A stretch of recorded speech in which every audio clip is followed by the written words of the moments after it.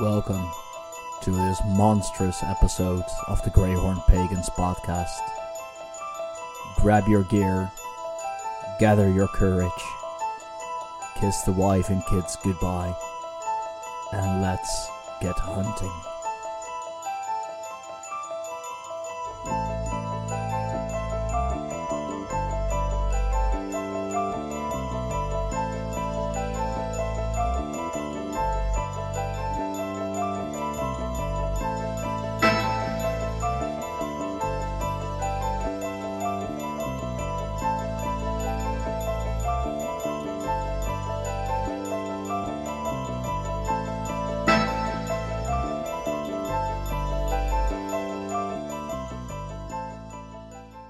And we are live once again on the Greyhorn Pagans podcast.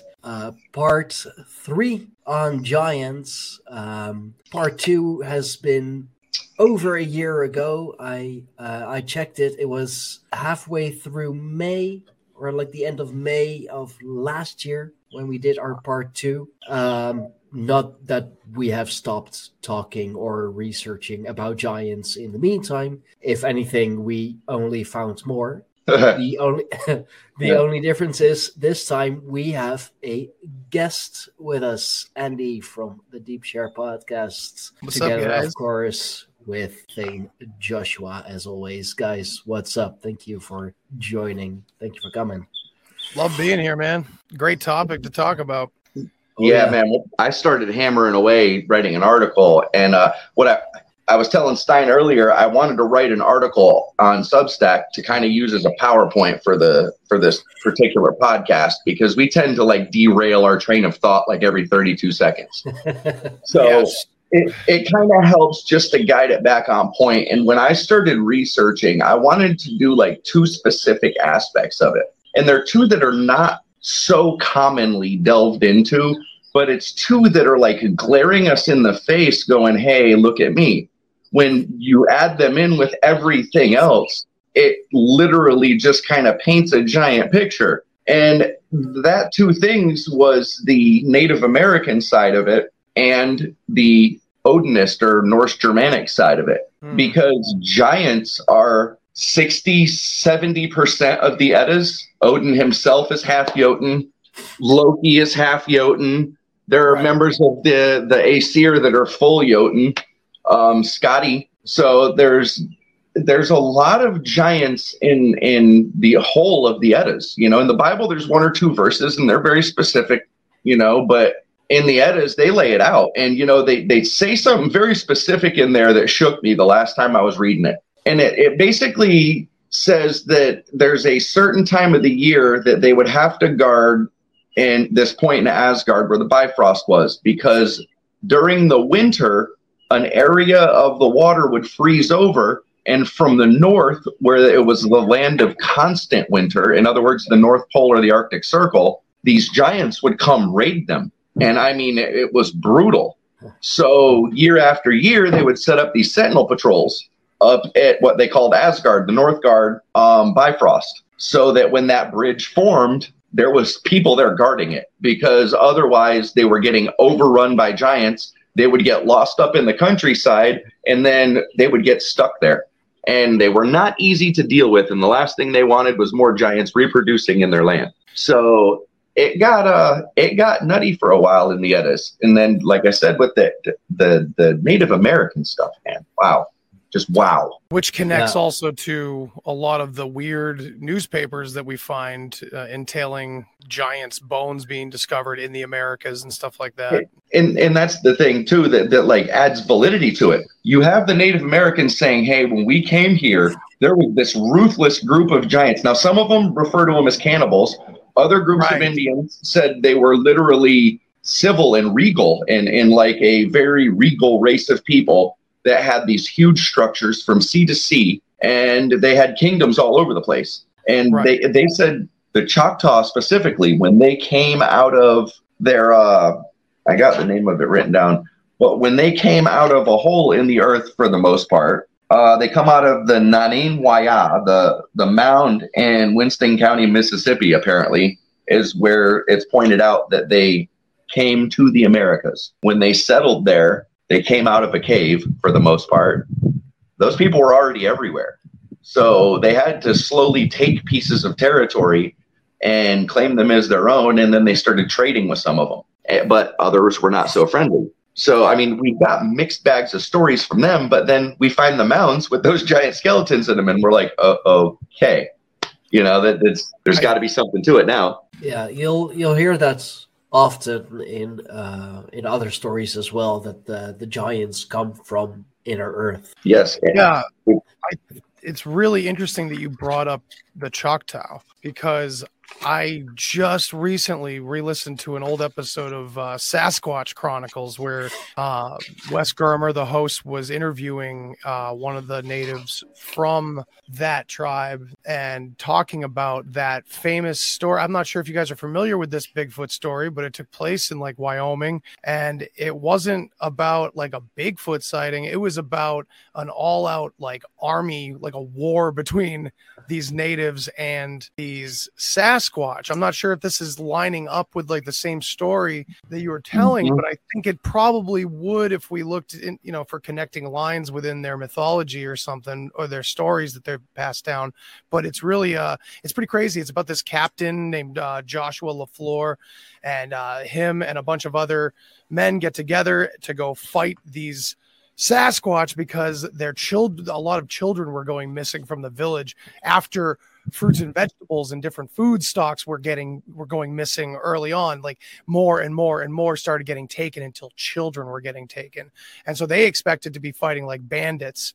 And what they found was like marching in line, elders in the back, followed by children, and then warriors up further in the front. These tribes of these Sasquatch, or whatever the tribe would be calling them. Yeah. And it's an interesting crossover. And I think this is really an important crossover, oddly enough, Sasquatch and all the things that are coming out about our genome now, or the lack thereof, a quote unquote human genome, and how there's many admixture events that occurred in history. And maybe this is all having to do with the same thing. Even the story of the Nephilim, if read as an allegory in some way, it's not even really an allegory if you're just taking it to, you understand that they were just using different words for things. Take Nephilim and replace it for Denisovan. That's a great idea. I mean, the idea of giant itself, the etymology goes back to, I think we probably mentioned this last year. I don't know if I mentioned this last year, but I found that the root of this word, even before Gigas in the Greek, meant earthborn. Yeah. And that's really important because, I mean, from that, since we talked last time, I found a number of cases where it seems that giant is interchangeable with the idea of nobility as well. And I'm not saying that takes away from the actual physical stature, but I believe that it was like stature and status went together in a very particular way. And as language evolved and kind of the game of telephone progressed, these, we've built many mythologies around these allegories, of course, but I think it goes back to just the way that they were using the language. In one case, I found, again, Native American evidence. It was, I wish I had the quote right in front of me, but it was basically describing this people, this certain group of people as giants. But it was saying that the reason that they were giants, that they know that they were giants, is because that they were attired. And attired, the real meaning of attired from back when these books were being written, was strictly meaning not just clothing, but attired was fancy nobility clothing, like dressed up, adorned. Okay. Yeah. And so the phrase was like, these were a race, these people were a group of giants because they were adorned or attired. And it was just very interesting the way the wording was. And so from there, I started researching that more and more and finding that over and over. Comanche Chief, Rolling Thunder. He was kind of specific. He said they were regal, that they even bred into the Indian tribes, and that some of the chiefs in the southern states were ancestral to those people. And then you hear the Native American explorers talk about Tuscaloosa and how he was 7.5 feet tall, but Tuscaloosa's dad stood a whole head and shoulders taller than him. So this is just a group of these people who have literally been bred further and further into the Native Americans, and generation after generation, they're getting shorter and shorter, you know? Yeah, absolutely. So a lot of those tribes were matriarchal, but the leadership, the tribal chieftain would be a patriarch, and that patriarch bred from very specific families. And that's how, for many years, they were very, very large. But then we start to see between the 15 and 1600s, when the explorers were coming, that we got smaller and smaller. Which one? I just got the phone call. We're having another grandbaby. Which one, Zach and Jada? No, Jesse, Travis, they're having another baby. Holy shit. All right. Congratulations. Sorry, yeah. Sorry. That Congratulations. Great news. I hope it's a boy this time, for Christ's sake. I would love a little boy. I said the same thing. All right. We'll see. Well, that was good to know. Thank you, hon. I love you. You're welcome. Sorry, guys. No worries at all. That's great to hear. Great. That just brighten the mood even more. For real, dude. That was wild. Breaking news, people. And needless to say, I have a son that's 6'6", dude. Like, the kid's freaking massive when he stands next to me. So, like, I wonder if, like, I didn't stunt my growth with cigarettes and alcohol as a teenager. Like, how tall would I be right now? Right? Yeah, I feel that. I mean, we literally have here in the Netherlands, like, we are already considered the tallest people in the world on average, like male size, like we're about 6 foot average. But There is this guy, I believe we spoke about him on one of our previous ones, Olivier Richters. He is a bodybuilder, actor, model, CEO of Muscle Meat Meals. His nickname is the Dutch Giant. He is 7'2", which is for our Europeans and other fellow Dutchies. I know there are few, but still, that's 2 meters 18 centimeters. That's a big guy. That's a big guy. Yeah, that's a pretty tall dude, no matter where you stand. Nowadays, I mean, look at Greece and Rome. Look at Maximus Thrax, dude. I mean, he's still in the Guinness book as the tallest person. His skeleton, with no discs in the vertebrae or anything like that, is 7'11", laying the way it is reconstructed. Was that the guy whose wedding ring could function as a bracelet? A bracelet for his wife. Yeah, he used to wear his wife's bracelets as a thumb ring when they went to battle. And it's interesting to think about, like, all the old Disney cartoons, the way they always drew some of these characters that were even human, but they were supposed, it's like exaggerated muscle structure, but yet they were like that. Their fingers were like gigantic and their shoulders are huge. Kind of like the Gears of War art style, everybody's massive. Well, look at what the Native Americans, they specifically say. I mean, in just about every tribe, not just in height, but also in stature, they stood a full, half a body taller than us. So that tells you that they weren't just tall and lanky, that they were also built like freaking Schwarzenegger. So it's a striking story that literally rings all over the Americas, all over Europe. The African tribes tell about it. We've found mounds all over the place. Don't forget China. Why? Well, now see. All right. Now, the China thing, I would love to get into that. But because there is so little allowed research there currently, it makes it fucking impossible, man. Since the Longview Caves have been uncovered, they have covered up every archaeological find in China. It's been ridiculous. And it's a losing battle, in my opinion, because eventually people are just going to come knocking. I don't know. But then again, a couple of years ago, Google Photos comes out and says the Gobi in China. They found all these structures under the sand in the Gobi, right? 2 months later, all of a sudden, Google Maps, you can see where they cut and pasted the same dune picture all over the Gobi. Jesus. So it's like, okay, we get it. We get it. But it's weird, too, because it's like there's people that are living in that country that, maybe they don't have the same access. If it's something over Illinois, people would be there in a half an hour, like confirming it or denying it, Look at the Havener Runestone here in America, right? The Indians on the Trail of Tears, I think it's in like Iowa, if I'm not mistaken. I think you're right. See, Utah or Iowa. It's in one of them.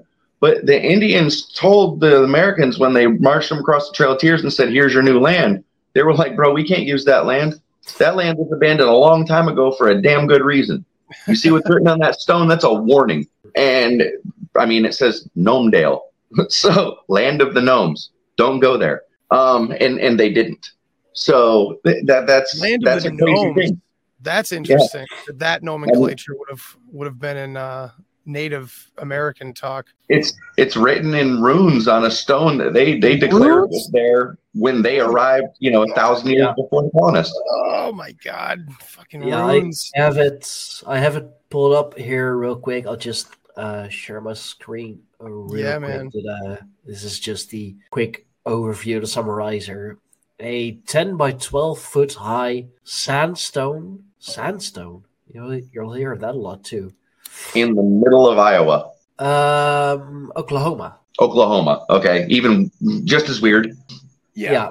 There's a whole lot we could say about Oklahoma. Contains 8 markings believed to have been a boundary border created by Vikings between 600 and 800 AD. That makes more sense. I didn't realize. I thought it was Native Americans. First documented in 1923. Excuse my voice, people. My allergies are kicking my ass, so I'm very happy to have these two guys with me. Now, this is almost a full 1,000 years before the colonists started colonizing. Right. The only people in that area at the time were the Native Americans, and they gave the same warning. So you really got to think about that. There's weird little effers up in the hills there that will kill you, dude. Don't go there.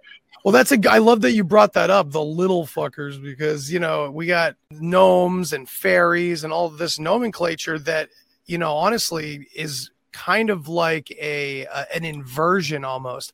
Whether it was an inversion to discredit and demonize, or it was actually, I've learned that a lot of inversion is not necessarily done by the aggressor. It's done by the person trying to conceal their own shit, trying to keep it to themselves or keep it on the lowdown, kind of code to each other in that way. But yeah, a lot of this is like, instead of these gnomes and elves being these tiny little folk, it's more like they are kind of the ordained kings and queens of prehistory. And that's another crazy thing. Look at that. Oh God, what explorer was it? Hold on. There was an explorer that came into South America, the Gulf of Mexico, and he found a freaking village.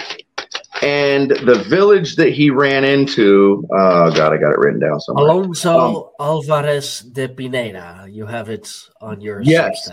Yes. This dude comes into a village, and not only are there 8-foot tall people there, there's also a whole race of 4-foot and 3-foot pygmies living right beside him. Yeah. Now, that's in 1519, right? Yeah. By the 1600s, when we started fully colonizing, when we were like just Spain, France, England, everybody's just sending ships over full of people at that point in time. All of a sudden, something flipped. Now, did these peoples just head further into South America? Are they still down in the Amazon somewhere? You know what I mean? Did they go up in the mountains, and this is the hairy man we're seeing up by Alaska and Canada? That's really the weird disconnect I have, because like I want to connect Sasquatch right to all of this mythology, but then it's so different, because I was saying just the other night on a show that I love hunters telling their Sasquatch stories, because those most of the time the hunters that are telling the stories are just these no shit type of dudes that don't want any attention. They just got to get it out of them and tell somebody, and they're hesitant, and they're, retelling it and shaking while telling it. And they're reporting, an animal, a monster, like a hominid, but definitely animalistic. And it's weird I don't know how that fits into all of our descriptions, because we do have some descriptions of giants being grotesque, right? But then a lot of what we're finding from, hidden under the under the shadows really is that they were in with the nobility also. Right, exactly. And they were beautiful and huge and wise. Like we have the elves. Like there's a lot written by Sir Lawrence Gardner about, the relevance of Lord of the Rings and what J.R.R. Tolkien was really into and what he was saying, and the whole elven race was based on like real Finnish folklore and everything, and so we have these distinguished kings and queens of this, of course, now considered mythological world. But yeah, it's weird. So there's a disconnect there from hairy man, Sasquatch. I mean, of course, if they have to live, if they're chased down and hunted down by our governments or something, maybe they can't shower. I think the Eddas explained it, dude, and I think the Eddas broke it down perfectly, right? Okay, there were giants. There were giants from different regions, right? Okay. The ice giants. Okay, let's say you have a group of people that all of a sudden for 1,000 years they're chased out into wilderness, living in the elements. Are they going to develop more body hair over 1,000 years and several generations? Absolutely. Yeah. You know what I mean? But you look at what the Norse. There was ice giants. They were uncivilized. They attacked them. They fed on them. They raided their villages when they were able to get across the Bifrost. So it was their goal to keep them from doing so, right? Mm-hmm. Then you had the giants from the south, the fire giants. Many of them, Surta especially, are described as being jet black, right? Mm. Black as coal or pitch or tar, right? Now, you have several giants in Norse mythology that are described as being pitch black. Yeah. So in Ethiopia, you have giants, literal human giants that are 7-8 feet tall that they're exhuming now. Right. So, I mean, what they were seeing was literal. I mean, they were describing giants coming from the north, being light-skinned, red-hair, evil man-eaters. And then he's describing giants coming from the south, battling with them also, right? So there's a definite distinction. There were different tribes of them. There wasn't just a group of giants, period. There were different groups of giants. And now you look at the Denisovans, there were multiple haplogroups of them. There were Asiatic Denisovans. There were American Denisovans. I mean, they're literally finding them everywhere now.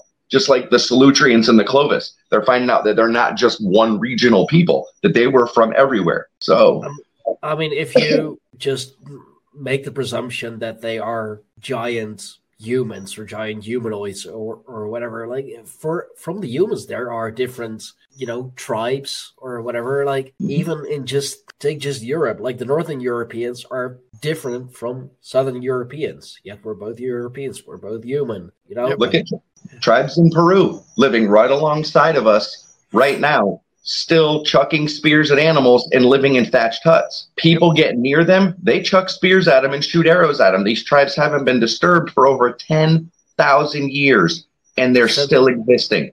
Empires have risen, fallen, crashed, burned, been destroyed, battles waged, genocides happened, and these people are just doing their thing. Yet somehow at one point or another, they were also affected by this degeneration where they were no longer part of this, or we have a very recessive giant connection at most, right? I mean, none of us are really that. We have a few here and there that are still there, but, maybe that's just... climate related. A lot of people bring up the idea that, everything has gotten smaller than it used to be, so that might be just a natural part of it. But where do you guys fall in the 25 foot and over giants stuff? What do you guys think about that? Okay, and again, they break that down in the Eddas, in Greek mythology and several other mythologies. They were the Titans, the giants before the giants. Since the last ice age's fall and before, over the turnings, we have seen... Stein, will you bring up the footprint in stone that I put in that article? Yes. Is that possible? Dude, in Africa, there is a footprint in stone that is literally 4.5 feet. And you look at it, when this granite was still wet, a foot was pressed into it and it slowly dried. This one, right? Like it's about the size of the dude himself. Let's say he's. And so, I mean, I'm not to be the boring skeptic, but we have absolute proof and understanding that this has no explanation. to Dude, even debunk or anything? They have said if you look at the actual footprint, there are several of them over around the earth that they found that are huge footprints that you could tell were literally just chiseled into stone. This one is a footprint that hit granite when it was wet, and then over tens of thousands of years, it dried like that. You can see where the mud was mushed between the toes and curled up at the front of them, like something was running at full speed. Yeah, this doesn't look carved. So weird. That's so wild. How tall would that person be? Probably about 20 feet, maybe even bigger. 20 to 25 feet, right? Look at Texas, right? There's another picture there that's got all the skeletons lined up that they found at different mounds. They found an 18-foot skeleton in Texas, man. Now, the width of the shoulders on that thing, the width on its shoulders are just as tall as most people. When they said when it was found, its chest from back to its sternum was 5 feet off the ground.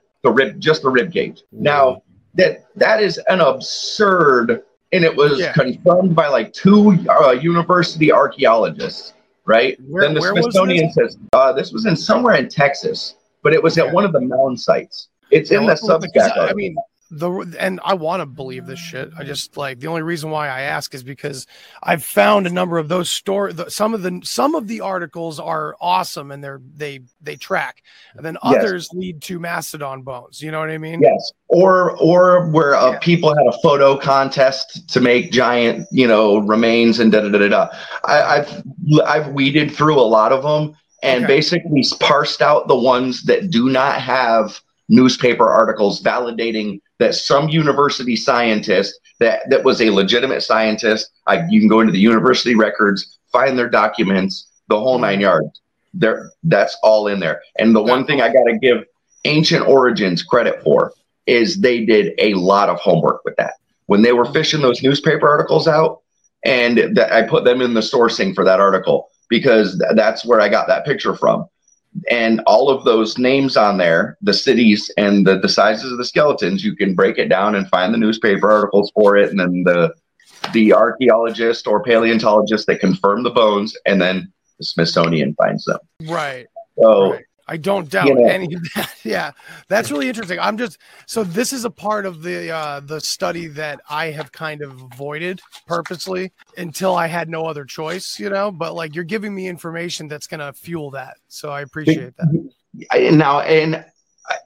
I was always, 12 feet. I can see people 12 feet in our history. When you look at dinosaurs and, grasshoppers and everything during the Ice Age being 3 times its normal size. So maybe even 15 feet people, right? But then I found the article what you were talking about. This is from there you go. Websites. Nice. 18 feet fucking tall. So this is really pushing the limits, Now look in the article. Lived 2,800 years ago. Now, again, in retrospect, that's not that far in the past. There were Clovis civilizations all over the Americas at that point in time. Well, in Central America and across Texas in that area, there were Clovis finds. The newspaper clipping is from July 1919. Now, they've done research and found that the Clovis people are the Native Americans' ancestors, right? It's a haplogroup of the Clovis that were literally just here in the Americas at that time. They are the pre-Native Americans, right? Yeah. So they're not the European Clovis because there is an entirely separate haplogroup of European Clovis. Right. So there's a distinction now that these groups were all migratory. That in between these ice ages and cycles, when those land bridges came open, they hauled ass, And at one point, about 26,000 years ago, it appears that they might have just been wide open in there. Period. That they had the bridge to cross all the time. You got to do a part 4 and get our guy, our good buddy, Dr. Narco Longo on to talk about Florida, man, because there's a lot of information in Florida regarding giants and massive anchors being found that are 8 feet, 10 feet tall. Bro, that 18-foot skeleton in right. Florida has got some mounds all over it, right? Oh, yeah. Now, here's where it gets really effed up. Every area where there's a mound, it's declared a state park. That makes perfect sense to me. Of course. And why are they state parks? Why are there mounds there? And usually state parks are what line up with cave systems as well. And there's cave Can't dig at a state park, can't explore, can't do any archaeology without fully allowing the system in. So if you do any exploring at a state park without permission and paperwork and probably a Smithsonian member along with you, you're screwed. You're getting arrested. So, and that's why they did it. Dude, I got a cousin that's an archaeologist, right? Oh, awesome. That's cool. Let's bring him on.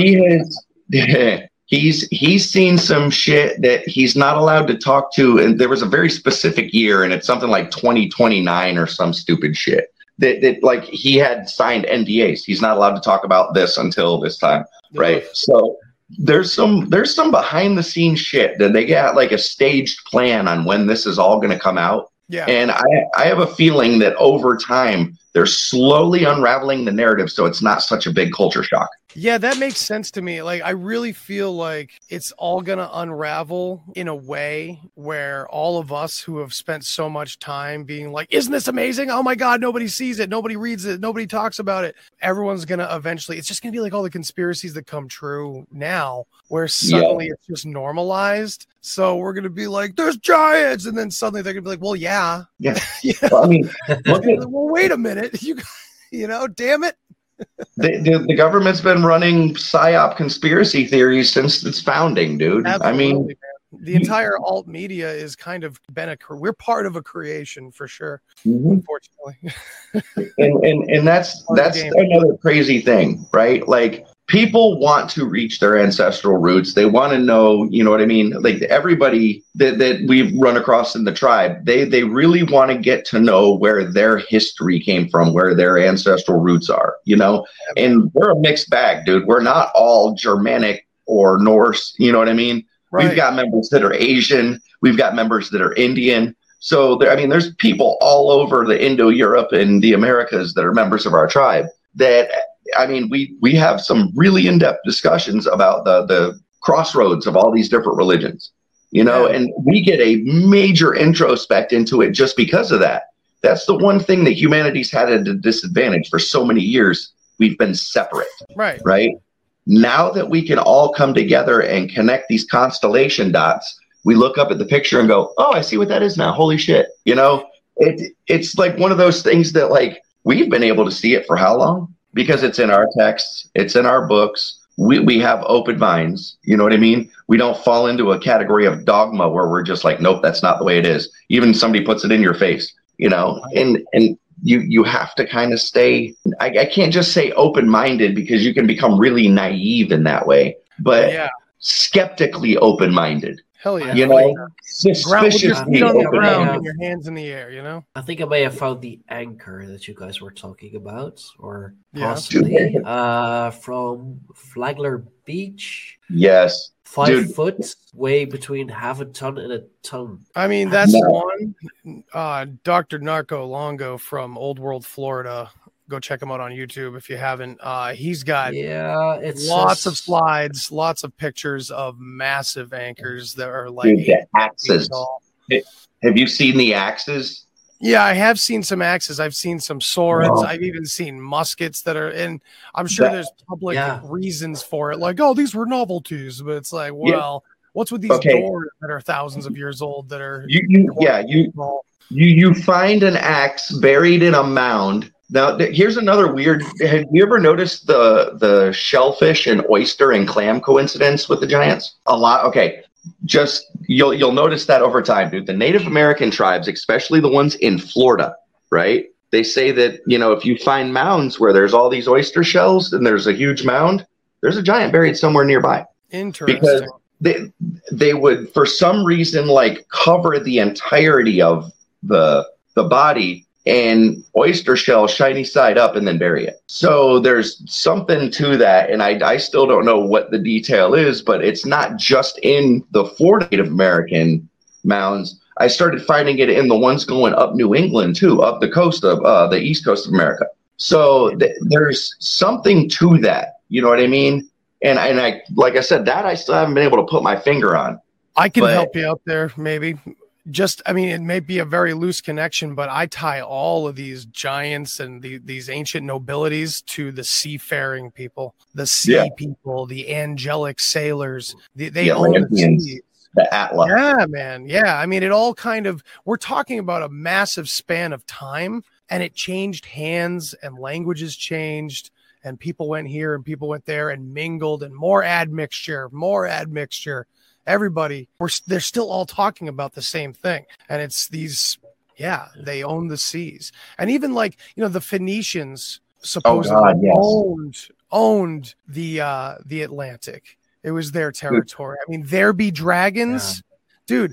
There be dragons. They are the fucking snake people. They are the serpent line. They are the dragon bloodlines. Like, there be dragons. It's not just don't go out there because the seas are fucking choppy. No, it's the Phoenicians are out there. I just got into that one too, the topic of the Phoenicians, because of Baal and El, right? Did you ever see I wrote an article too about the Balder and Baal and the similarities and all of that. Dude, it's staggering when you look at Balder and all of the attributes of him, and then Baal and all of the attributes of him. They're the same God, bro. Like all in all, the sky god, sun god, beautiful, glorious, most beautiful. Like the description of them is even ridiculous, down to the fact that their fathers were the creators, their mothers were both associated with sacred groves and trees. I mean, it's ridiculous, the tentative connections between the two of them, right? I gotta here. This is from your Substack. For Proto-European root Bel, white, which would make sense. Baal, fire. If we would link it with, Baal, god of the underworld, demonic being. That was a Christian thing that happened later on. Yeah, but, I mean, what do you do when you want to change a religion? You vilify the old one. Absolutely. Demons, right? Demons. Exactly. Devils. So what was the god before, Baal, changes to El over a period of about 1,000 years in the Phoenician culture, right? Mm-hmm. And then from El, all of a sudden, it jumps into Judaism like a fucking lightning bolt, dude. Like all of a sudden, Phoenicians ended and the Jewish faith picked up right there where they left off. That's what I've been getting into lately. Actually, I've been doing a lot of research about the whole origin of these Indo-Europeans in the Kurgan steppe and the Caucasus Mountains and all that. Mm. And then, of course, I'm into Bach Saga, and this is their story. They talk about after ice time, heading east. That was a lot of where the family went. And they're talking about like the two oldest families, according to Bach Saga, are the Finns and the Russians. And that these two family lines started it all. And, one headed towards the east and the Caucasus. And of course, we have the Caucasus Mountains as the place where the Canaanites are. Shit, that sucks. Okay, mild stutter. Did everybody see that, or was it just me? No, I didn't see it. Did you guys hear what I... Yeah. About the last 3 seconds, everything just froze for me. Oh, weird. So I'm finding, the Canaanites in the Caucasus Mountains, just as we're finding the Bach Saga story kind of, there's a big gap, of course. We have the Younger Dryas to about 5000 BC, where we're told we're finding barely anything, right? The mainstream archaeology is like, well, we have this culture and this culture. We got the Bronze Age, where, there's not much left of these people. The Brahm people are in Scandinavia. We don't know much about them, but it doesn't make any fucking sense to me. Everything explodes in 6,000 or 5,500 BC. Look at what happened in the Dark Ages, right? We have 536 AD. It just goes dark for a year. Krakatoa goes off, right? It's out in the middle of the ocean. Not a lot of people are out there to witness the actual volcano going off. All they see is the whole sky go dark, and it stays that way, right? And it happens right in the middle of fall. So it just seems to them like a winter storm came and just never fucking left for an entire year. Their crops dwindle.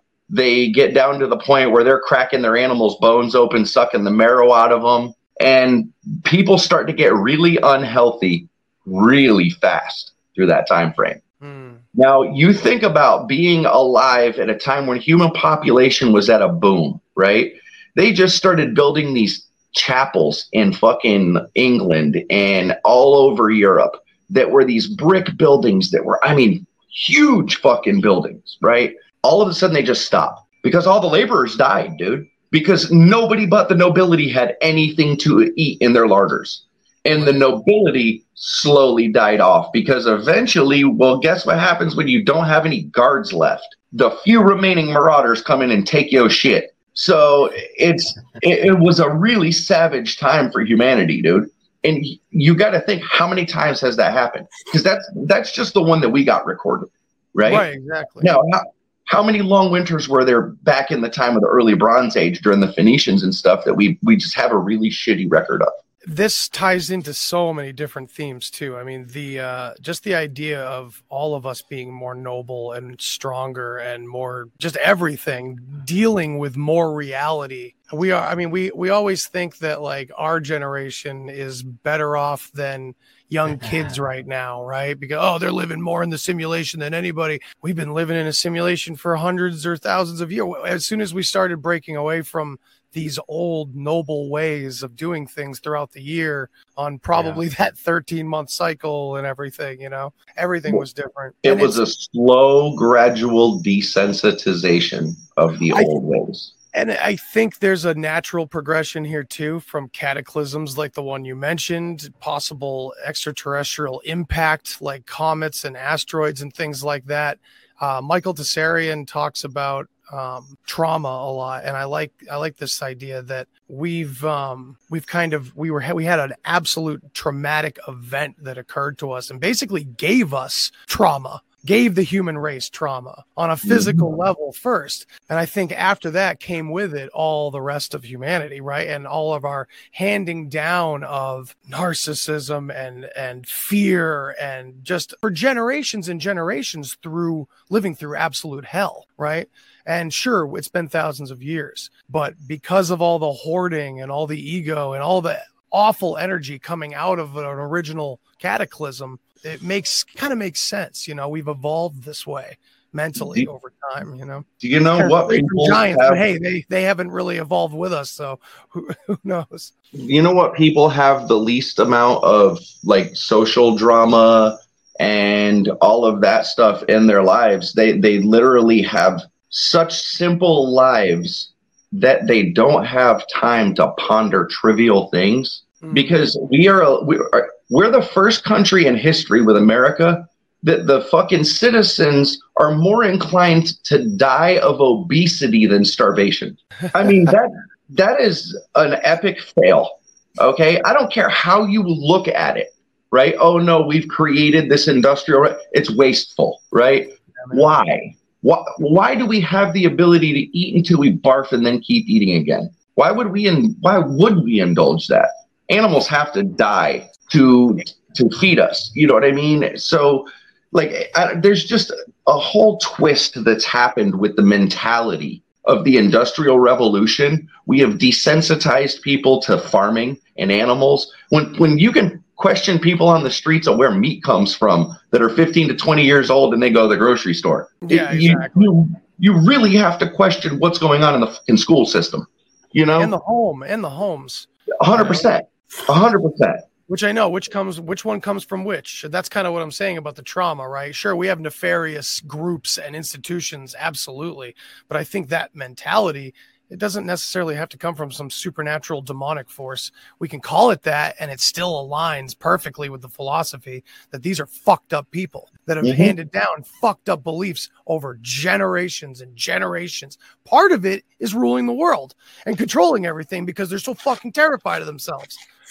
I mean, I hate to give them any credence, but they're fucking human. No, you're didn't give them any right. more credence than that. They ain't giants. Right. Now, it reminds me of... Sorry. Go ahead. I'm sorry, brother. Go ahead. That's okay. With my absolute shot voice. It reminds me of... someone on Minds said that, like, ages ago. But the new frost giants, so to speak, are like these tech giants, frosts, because they're so That show, cold-blooded. They don't show emotion. Keep those servers running in the nice cold air conditioning. What was the name of that show where the frost giants?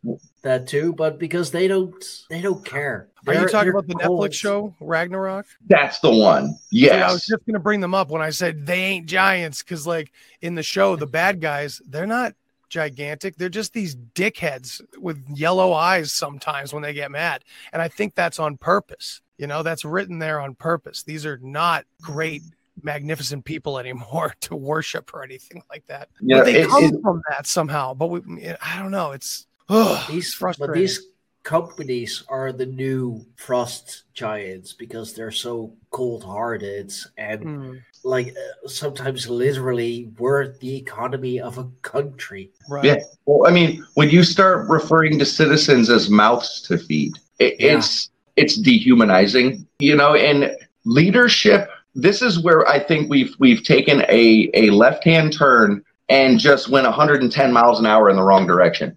Yeah. Small towns and villages have always been successful because all of the people are cohesive. When you have a small town or a small village, it only tolerates a certain amount of waste and laziness before it extricates it naturally, right? And it serves its own civil needs, right? Its own social systems. People used to take care of their own elders at home until the day they died. Doctors did house called. It was just done that way. And now we have dehumanized the human experience. We're numbing people with these cities because we've taken the social aspect of governing communities away from the people in society. And once the government is so big that you can no longer look at your local leader in the eyes, there's a problem. And when somebody is worrying about violating laws, they should only need to know the laws in their local area. You should not have to worry about, okay, am I violating a state law, a federal law? It gets really ridiculous in some areas because you have so much overlap of power. Yeah, compartmentalization, right? That's kind of the name. That's one of the main tactics that all of these governments use. And in a way, it's kind of like a fractalization, right? It's complication, multiplication, division over and over and over again, making it more and more and more and more and more. It's amazing how many different black projects. It's just like in every aspect of society, we're fractalized as much as they can possibly do it. Like they will break everything down. It's amazing all the little apps and things that my wife finds, like telling her which, like she's obsessed with like the colors of that go with her skin tone and her eye and all that kind of shit. But there's millions of ways that they'll break down the human experience and tell you if you're this, then you do this, or if it's always the same old game of putting everybody into their own boxes. And while we've all been screaming to just look outside the box, they've just said, yeah, sure. Yeah. Look outside the box. We've got many other boxes for you. And they've just made the boxes even smaller. I don't know. A multiverse of boxes. Dude, that's why I love that new saying, look outside, no box required. Fuck it. Yeah, no box required. Yeah. Just get out of the cities, man. Georgina was talking about Georgina Rose on Twitter the other day. And I was like chatting back at her. She basically said she got out of the city for a little while and just, wow, what an experience, and that's true. God, if you've ever been in a city for a long period of time, or even a neighborhood, not even like a dense populated city, just a basic neighborhood. Yeah. And then you get out away from all of the electrical interference, the lights, right until your cell phone doesn't have service, stop and camp there, right? Yeah, you will have one of the most enlightening experiences of your entire life. I experienced that today. I went to visit the graves of my grandparents and my brother, all in small town Netherlands in the Flower Bulb region. Went there on bike, like through the dunes and over the dikes and whatever. And just it made me realize that living in a smaller town. I mean, if you're 10 years old and you move from the big city, then like a smaller town, it absolutely sucks. It's boring. There's nothing to do, because It seems that way. Yeah. Now, at 31 years old, father of two, myself, I see the value of those smaller towns, of those That's why they don't want us to have kids, because that's what fucking does it to you. Yeah. Not always. But I sat there in my former hometown, the town where my mother was born and raised, just having a beer, just looking around. It was just like, this is nice. This is nice. I didn't value it then, but I most definitely now. Yeah, like the idea of the relatives being taken care of until their last dying breath in the home and all that. Like, it's such a foreign idea to most of our society now. But man, that was something that happened to me being a father. Just, progressing my thoughts into the future and everything.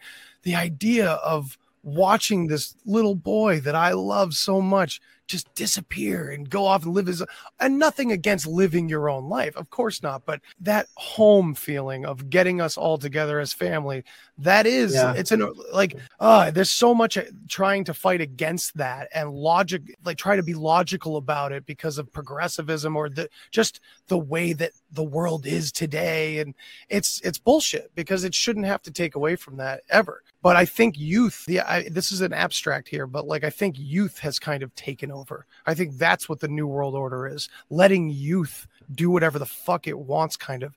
I have this idea that it's kind of this old way versus the new way. This old way is kind of an acceptance of reality in the way that it is, as in, we're not going to build this to do this, to do this, to do this. We're going to take what nature has given us and survive. And I think this was the old way for the most part. This new way is, no. We can do this way faster, way better. And doesn't that sound like the kid to just be racing off and the older one to be like, he'll see in time. He'll see in time. But the thing is, we're building a culture on the ones that are never fucking looking back. And in fact, erasing all of it. Instant gratification culture, bro. We used to get our gratification from building things and making things and crafting and working, right? Not just by looking at the paycheck at the end of the week and paying the bills, right? But by simply getting it done, by finishing a job, a task.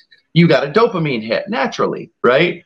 Yeah. And it took time to do that. Now you can get the same dopamine hit with 10 likes on Twitter. You know what I mean? So why bother carving the intricate bookshelf? It doesn't make sense to me how we've so negatively reverted, and then we look at society and go, fuck, what happened? Well, I mean, you abandoned every principle you had. That's what fucking happened. You're easier, scratching, man. I got to sit down.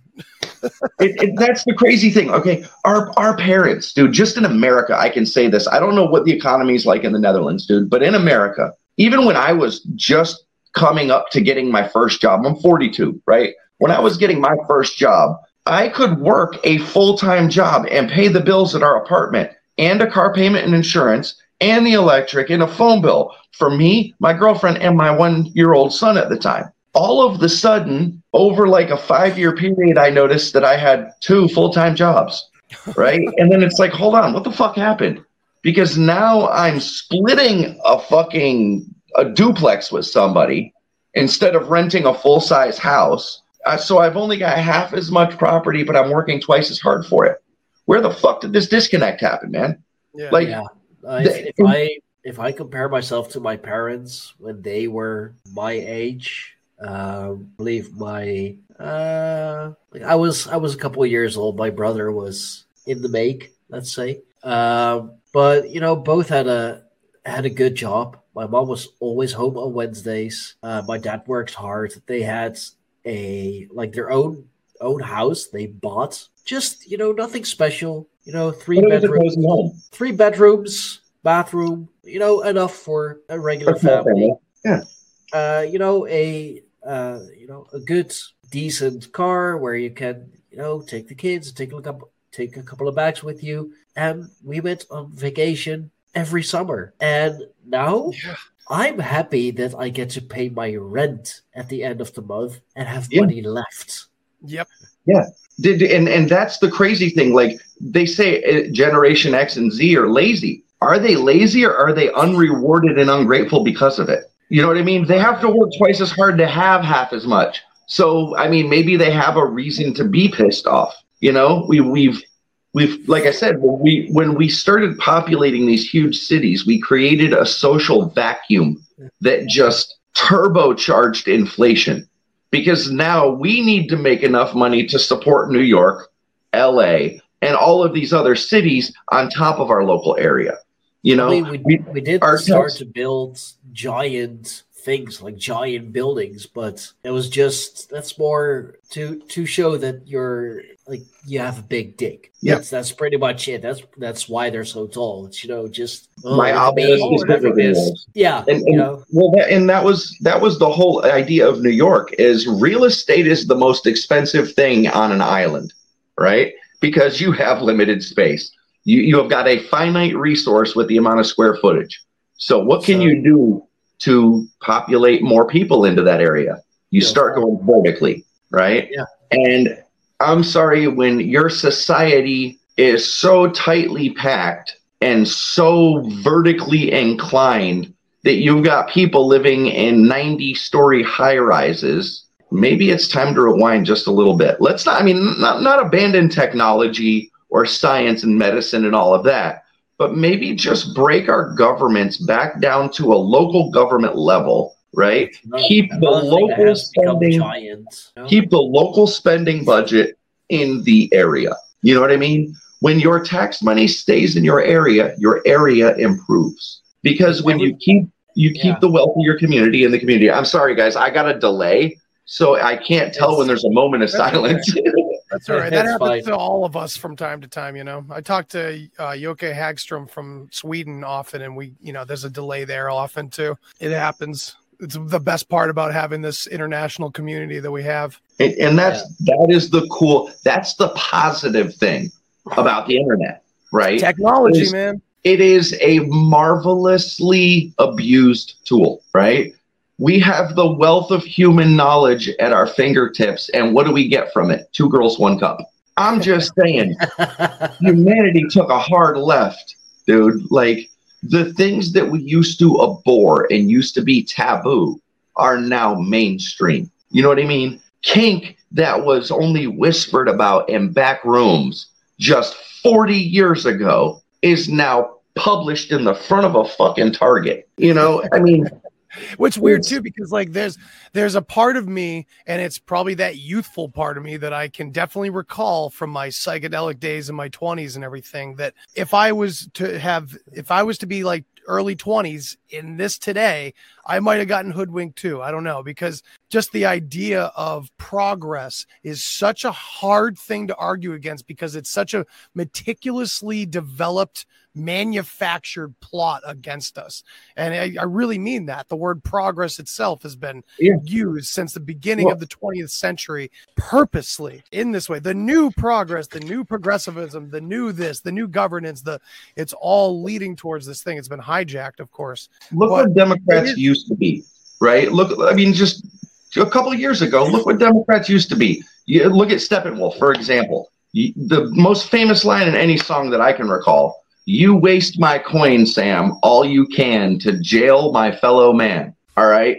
I mean, that's just, it sings true. How much government money do we pay into the government for them to limit and attack us with it? And that's why I said that, those companies and, the what is now giant government, they are the new frost giants. They are, if we are the descendants of the gods, then they are the frost giants that we should beat. Yeah.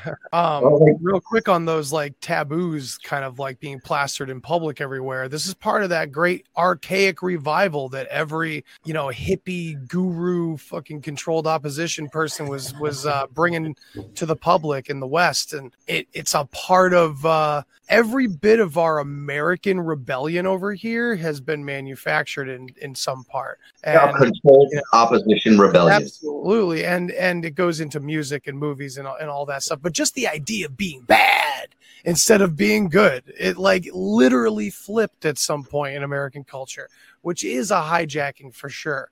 However, there's this argument from the left side of the more left side of things, I would say, that as an individual progresses, they become more comfortable with themselves. They open up. They are more honest, right? As too would be a society and a culture of people in that fractal way of looking at things where we're going to be more comfortable about, admitting who we really are as a people and things like that. And I'm not saying there has to be truth on one side or the other, but it's good to include that angle because that is at least what we're contending with, if not even a valid point, perhaps. You know what I mean? That we are evolving as a people the same way individuals evolve too, that we are more open. Everything is more open these days. Not to say that they're, but limits are man-made, and I'm not condoning any weird shit that went on in ancient history, but as a prime example, Bok Saga, right? It's all very taboo. A lot of it is very taboo.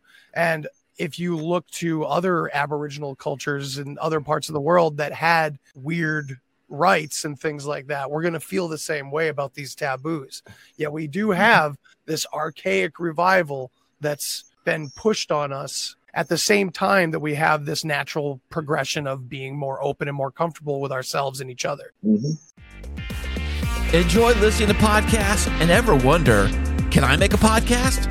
But it seems so complicated. And good audio production can take time. What if there was a way to create an amazing podcast easily? Well, now there is. Introducing Podcasting Made Easy from Podtastic Audio.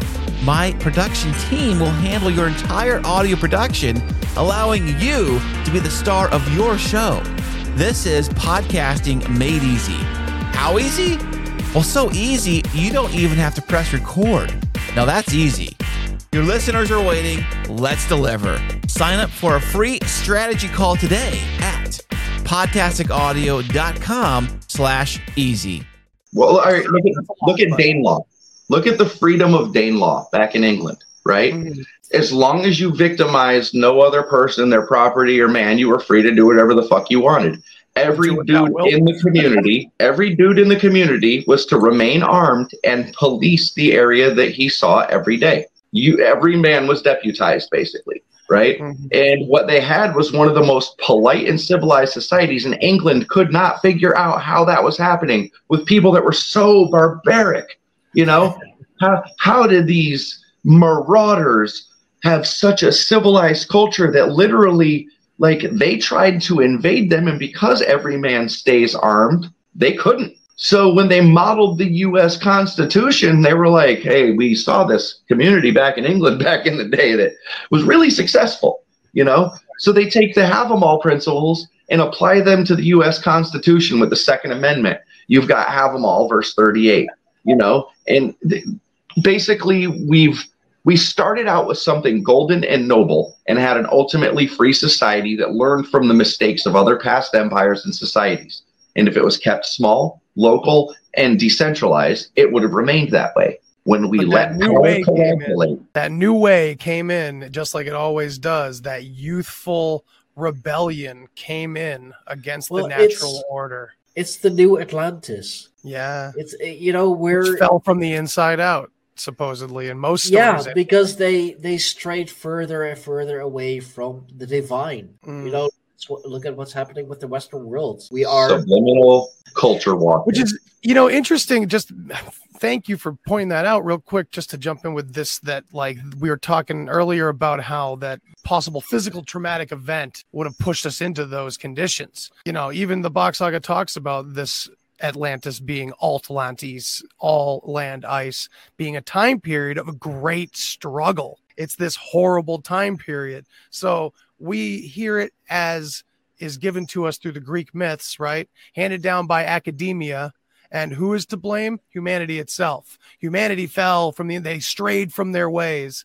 Just like they do everything, they put it in our hands. The environment's our fault. Everything's our fault. It's the entire moral of the Bible, bro. It was actually a natural fault, perhaps. That's the entire moral. The entire moral of the Bible, though. Everything is your fault. It was your fault from the beginning that we're in these conditions, so live with it. Yeah. Well, Josh, you recently visited Bok Tower, didn't you? Yes, I did. Bird Dog. Me and Bird Dog went there. Excellent. Yep. Yeah, you gotta meet up with Narco because you guys would have some fun. I think Dude, you guys would do some good episodes. Have you seen Bok Tower ever in person? Never in person, just lots of pictures. And I learned Bro. all about the history of it and the whole golden doors that are literally the story of Genesis right on them. And it's unreal. Yeah.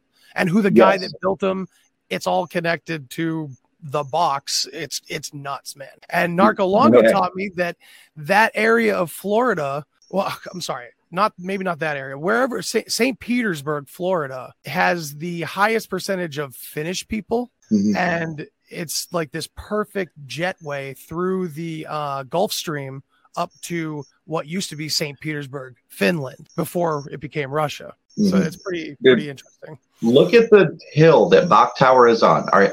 First and foremost, when that dude came there were still Indians occupying that area. They had to evict them, right?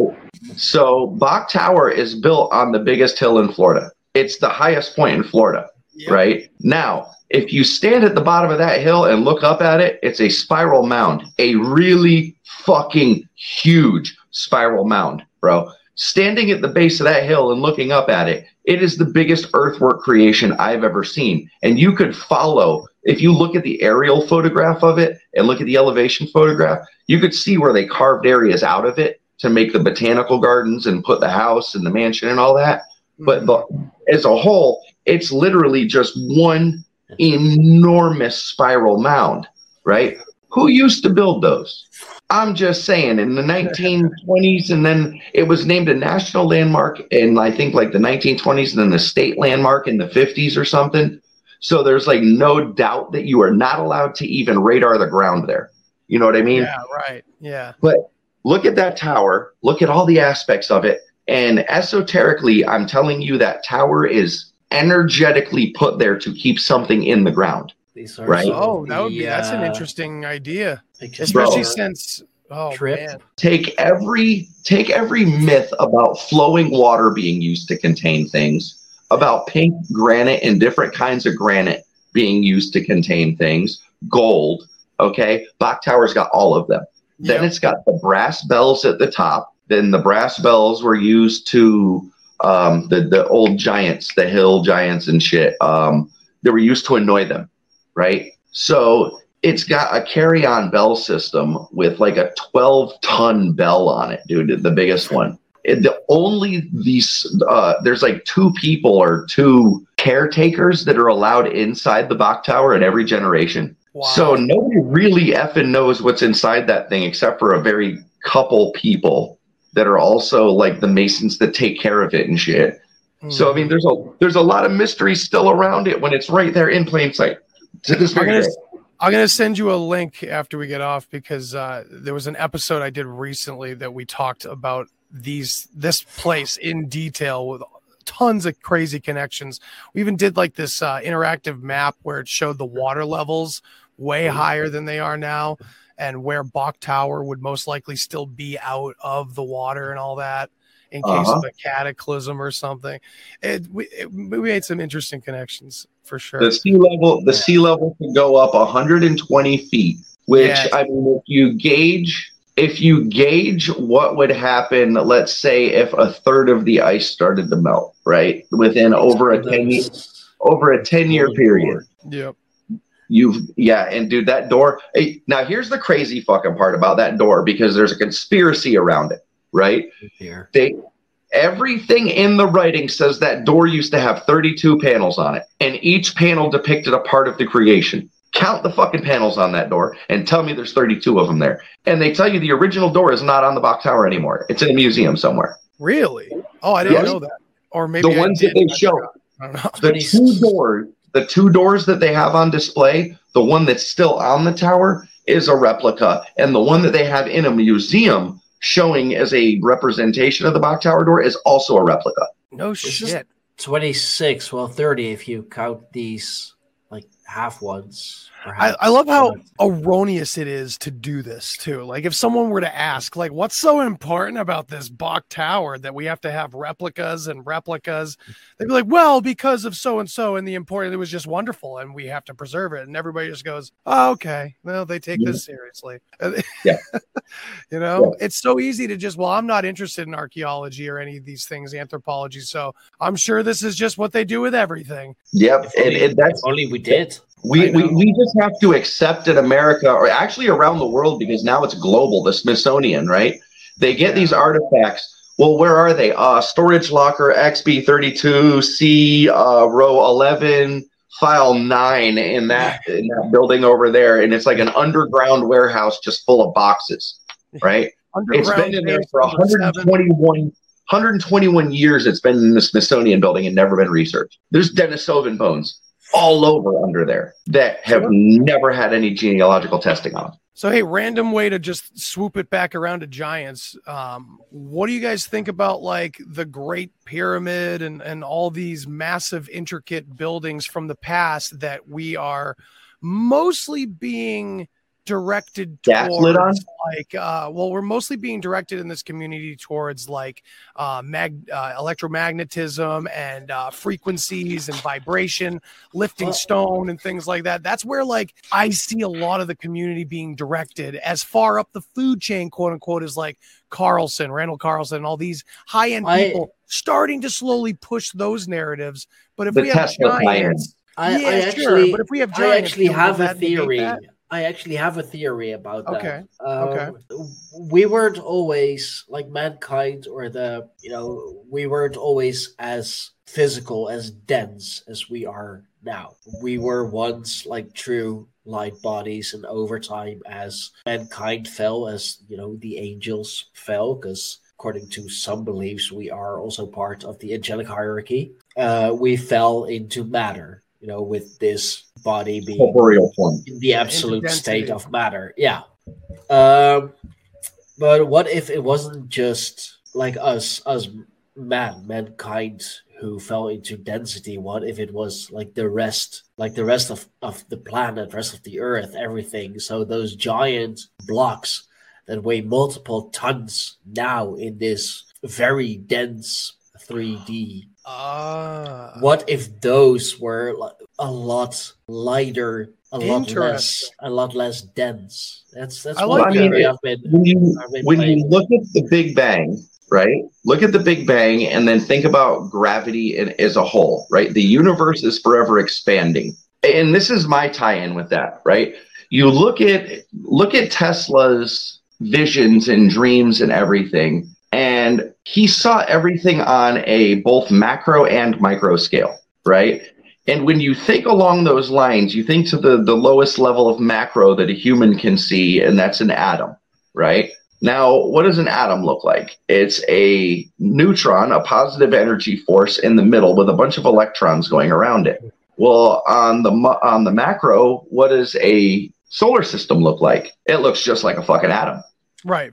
Fractal again. So, I mean, when you break that down, and then the numbers, dude, when you get into the numbers, especially 26,000 and then 432, those two numbers come up so many different places when you start doing the math and the Euclidean geometry and all the shit around the pyramids, the sizes, the dimensions.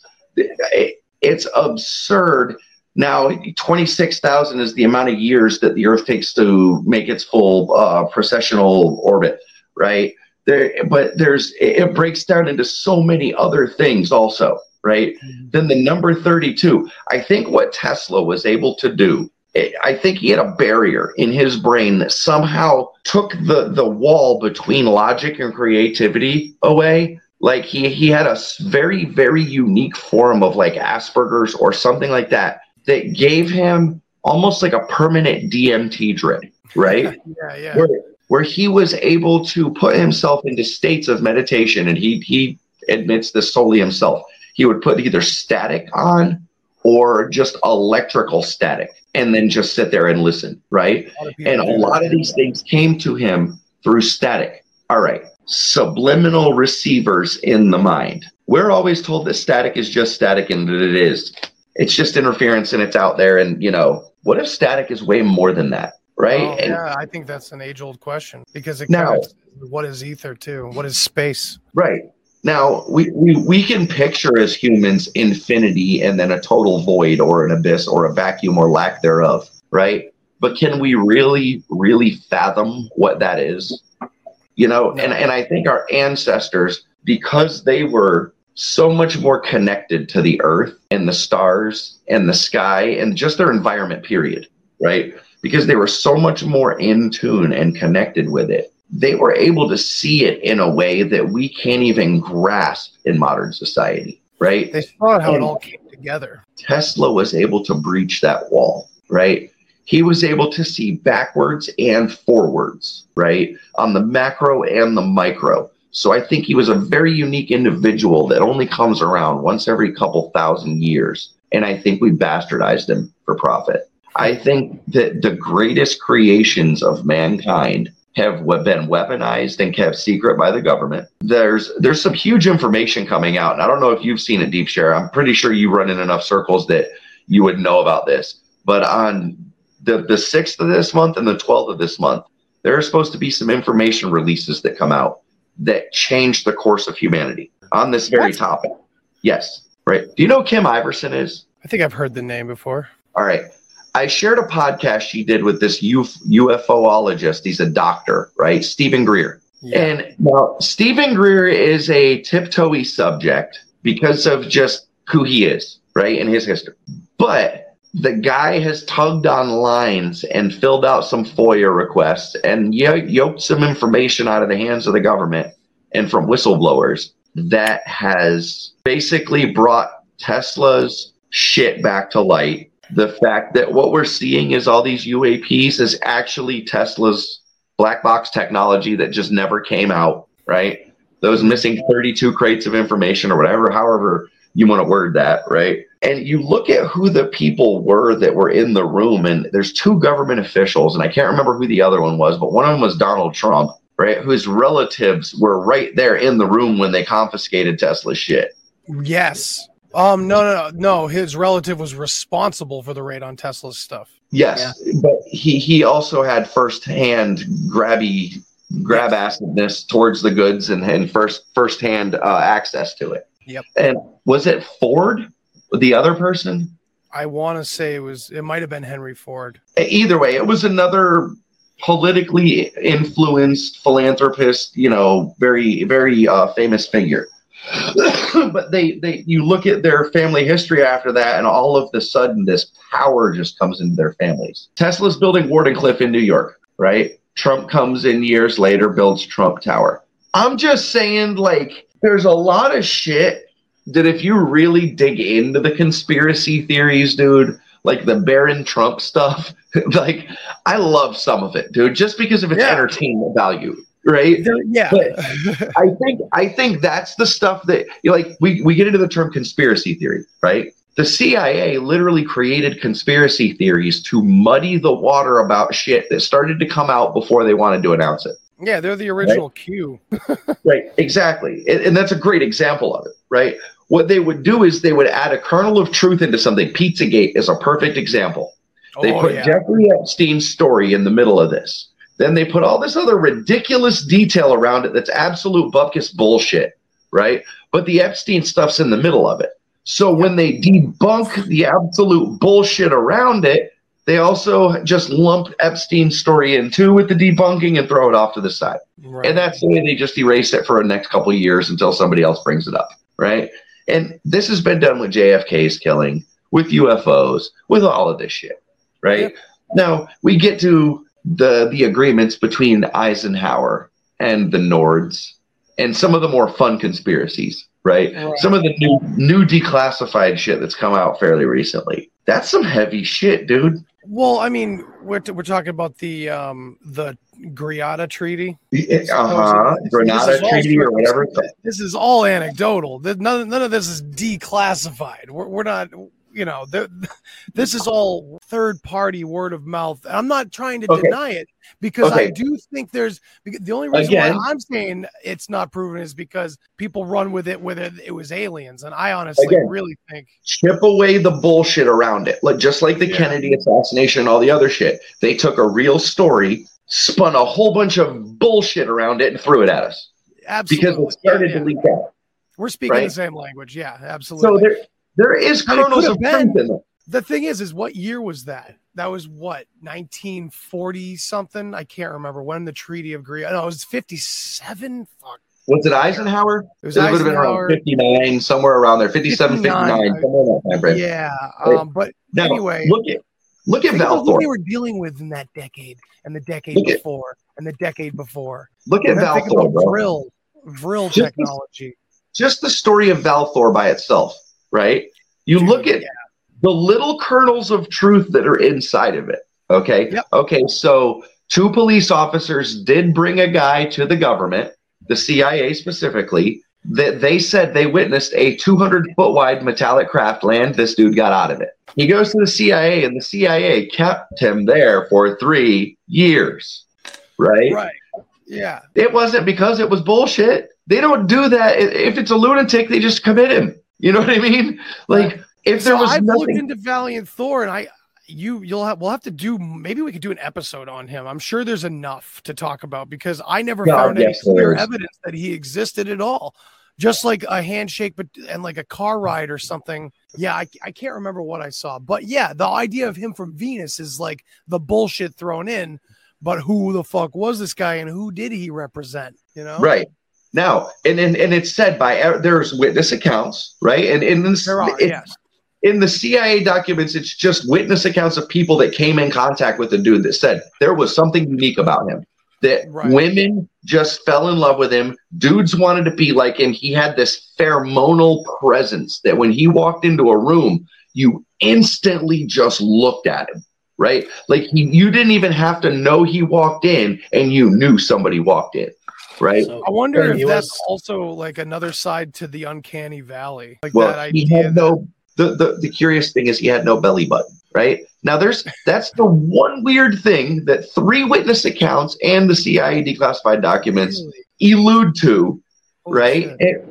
But that's the crazy part. If it was total bullshit, why was the guy there for 3 years, dude? Why did they introduce him to 2 different presidents? Oh, right. Yeah, exactly. And I think that he was there. I really do. And I just think that what's being presented as Valiant Thor is like a crazy sci-fi alien story. You know what I mean? Yes. They did the conspiracy theory onion to it. The Vril Society that's, inexorably tied to the Third Reich and Nazis was the last of like over 100 different names these groups had used in that area that were researching ancient Germanic history and the occult and everything. But the Prussians kept outlawing it over and over again since like 1806 that was going on. So I mean, they tie Vril Society directly. They tie Vril Society to the Nazis, and they leave it at that. They talk about Himmler, and they say, yep, they're all crazy into the occult. But this was going on in Germany for a long time. People looking into their history and then getting smashed by the Prussians and not allowed to do it. So I'm not trying to paint Nazis in a good light, but looking at the Germanic history and people trying to do it under these different names that they kept having to pop up with different names because they kept getting destroyed. It's really interesting. Because that ties into this UFO technology and the supposed Hanubi space, Bell technology and stuff like that. And now that's where it rings right back into the Giants, right? Fuck yeah. Is we have another thing that's been right in front of our faces all this time, right? And it's like that. What is that old meme? Okay. The CIA lied to us in the 40s, the 50s, the 60s, the 70s, the 80s, the 90s, the 2000s, the 2010s, but they just decided to stop. Yeah. Now they're the good guys. Lou Elizondo is your best friend, everybody. Exactly, dude. And all right. I call him Uncle America. Dude, what's the show Skinwalker Ranch? Oh right? my God, it's worse than fucking Jersey Shore. Dude, it gives me a fucking headache, right? It gives me a fucking headache. Professionals that everyone's taken seriously in the UFO community. You've literally got 2 CIA operatives. Their tech guy and Travis are both CIA ops, right? Yeah. This ranch, look at Project Blue Book, right? If Project Blue Book came out, I would have never known about this, right? But the show Project Blue Book comes out, that Dr. Alan Hynek's journals come out, and he basically finds, look at the last season of Project Blue Book, one of the last episodes is Skinwalker Ranch, and he fucking locates what's going on there. And it's literally just radio and wave technology that they're using to fuck with people. Picture HARP built into the side of a mountain, dude. They're using the natural dish that is the valley there, and they've created a focused antenna out of it. Well, that's a brilliant perspective. Don't tell Firefay. It's one of her favorite shows. So this is the problem. We come up against our own community a lot when we start talking about this. And, you know, a lot of people in another slightly different spectrum of this same, like kind of looking back on ourselves, looking back on the things that we've quote unquote uncovered or you know, fallen into. It's the same thing with questioning controlled opposition. You know, a lot of times this word black-pilled is now the new conspiracy theorist. Only conspiracy theorists use it on other conspiracy theorists. And it's everything becomes black-pilled. But at the same time, there's a lot to be said about it, you know? Absolutely. I mean, like I said, if the CIA's been hiding all that stuff for all that time, what don't we know about that's been happening over the past 30 years? You know what I mean? Oh, sure, yeah. We've only got crap declassified as of, you know, a couple of years ago, but they're about to do a major, Stephen Greer's about to do this major dump because they've got a couple whistleblowers that came forward, right? And they're like Bob Lazar level whistleblowers. You know what I mean? Like people that had their hands into the reverse engineering and all this other shit. And he basically came out on Kim Iverson's show, and she's, you know, millions of followers. She used to be on The Hill and all kinds of other shit. She was a actual real deal journalist, right? He comes on her show like a couple weeks ago and basically says, you know, we found out what they're doing, and these UFOs that you see, half of them are ours and half of them are ETVs. You know, and there's a difference between the extraterrestrial vehicles that we see and these black triangles and these black diamond-shaped crafts that are our creations. You know, can I be the black-pilled motherfucker here and respond to that real quick? I'm not trying to be negative, but I have to point out, ever since Stephen Greer started hawking around a little tiny mini skeleton as advertisements for his big upcoming serious documentary, claiming it was an alien and stuff like that, and then hoodwinked everybody and revealed at the very end of the documentary what he knew the whole time throughout his whole advertising campaign was not a fucking alien at all. That set the stage for his whole popularity. And for me, set the stage for everything that he has said since. Bro, he's actually detailed why he did that. Do you know why he did that? Because he came straight out and said he needed to build an audience, because anybody like me and you, we can sit here and scream into the ether all day long. We get like what? A couple hundred listeners, a couple thousand watchers at best on a good video, you know? I got you. But when you create the base first, then you've got 1 million people that are already watching. You know what I mean? My part two to this response is that a lot of questioning of alien disclosure is going on. And it looks to me like he's kind of doing that division thing now. Okay, well, some of it is that. Totally. But the other stuff, you should totally still come out to the field with me and pay me $5,000. Tying it back into the pyramids, that's the whole ancient aliens theory. Right? That's basically what he admits is that our government's had that technology and that it's not lost. We've had it all along. You know, absolutely. And I think what he's also saying is that there's a fucking breakaway civilization from long ago that gave it to us that is still in operation. And that's probably who we're talking. If there is a big scary boogeyman for real, it's an earlier form of us. It's probably this parent race that we're all talking about. They're still around. All right, I'm an example here of how supposed giant humans And we helped know build the pyramids. We know these rulers that have been ruling for so long. They're the same personalities that we have today. They build themselves up bigger than they ever were, too. No. So You want to know what my theory is on those pyramids? This is no joke, dude. On the pyramids, on all of it, right? It's survival shelters, bro. Darren Kuyu, the Longyu Caves, the pyramids, they're fucking survival shelters. There's always been a group of humanity, a little pocket that was able to follow the global precession cycle. They knew that every 25,900 or whatever the number is, we were going to have another set of cataclysms that if they created just the right shelter, they would be able to survive it, and they would use the people to do these shelters, right? Wasn't it in the Great Pyramids that there is a tunnel leading to the inner Earth? People get mythological and crazy with it, but the facts are that there are absolutely tunnels under those pyramids that have military guards in front. Well, not right there, but you're not allowed in any of them. There's plenty of stuff like that. It's funny that no one comes out and says, well, Egypt, this is for, international history. Come on, you're not allowed to do that. No one cares to do that because they're all in fucking cahoots with it. They don't want it coming out until they're ready. They want to go underground. They don't want this shit to come out until it's too late for us to do anything. God, this sounds horribly black-pilled. Dude, look at the Denver airport. Look at the Denver airport. Dude, right? You can't. We have bunkers. We've done it still to this day. We're using tax money to build bunkers for just this group of elites and the government to survive in case of a cataclysm. Meanwhile, the common man is sitting here naive to the whole thing for the most part. They go to school and learn just enough to be a Google delivery or a Amazon delivery driver, and they get thrown out into the fucking world.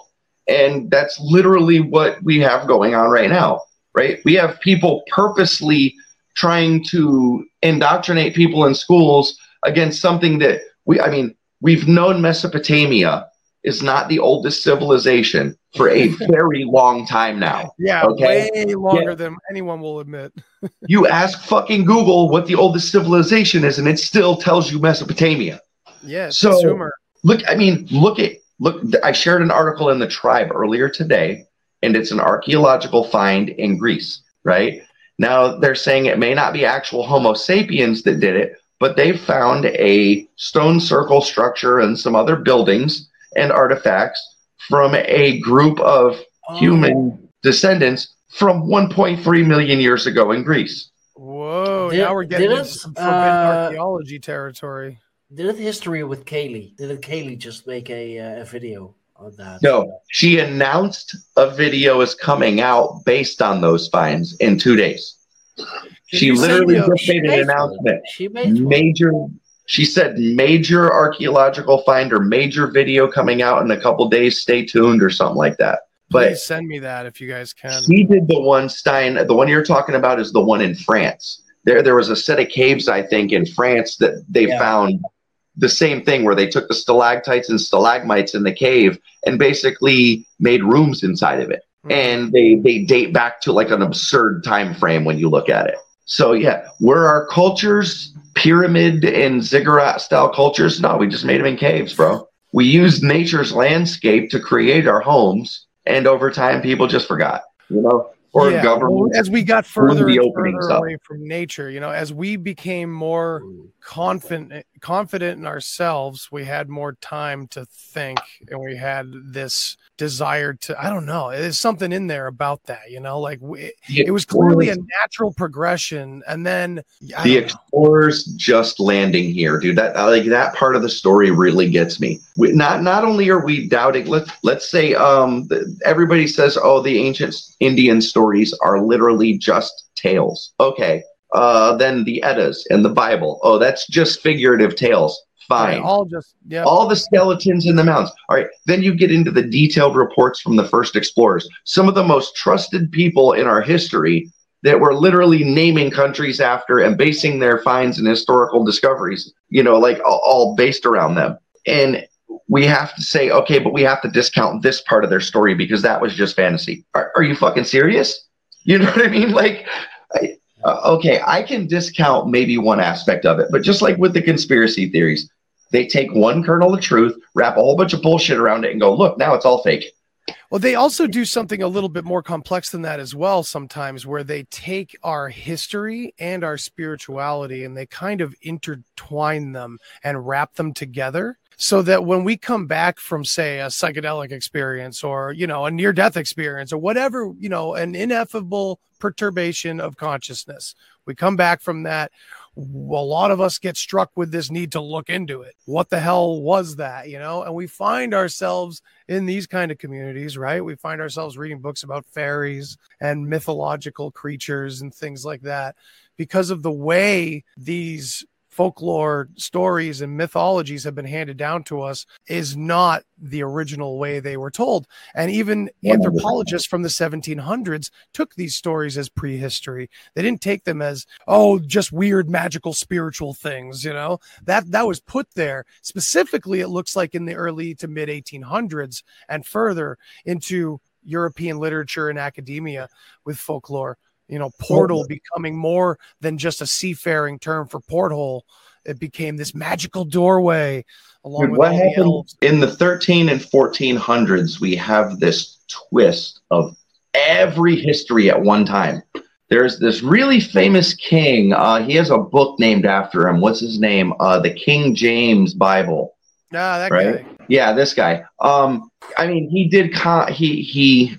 How do I word this? This guy had just about every major religion on the planet rewritten through a Christian lens in his lifespan and had his versions of those books replacing some of the ancient texts. And it wasn't until after he died and after shit went down that we start finding caves and stuff with some of the old material still back in it, right? Like the Dead Sea Scrolls. So I mean, they've taken not just one religion, but literally all of them and twisted them to a couple distinct rulers' points of view in order for them to optimally profit off of it. And obfuscate this coming catastrophe possibly. Now, to keep us occupied, keep us just where they want us.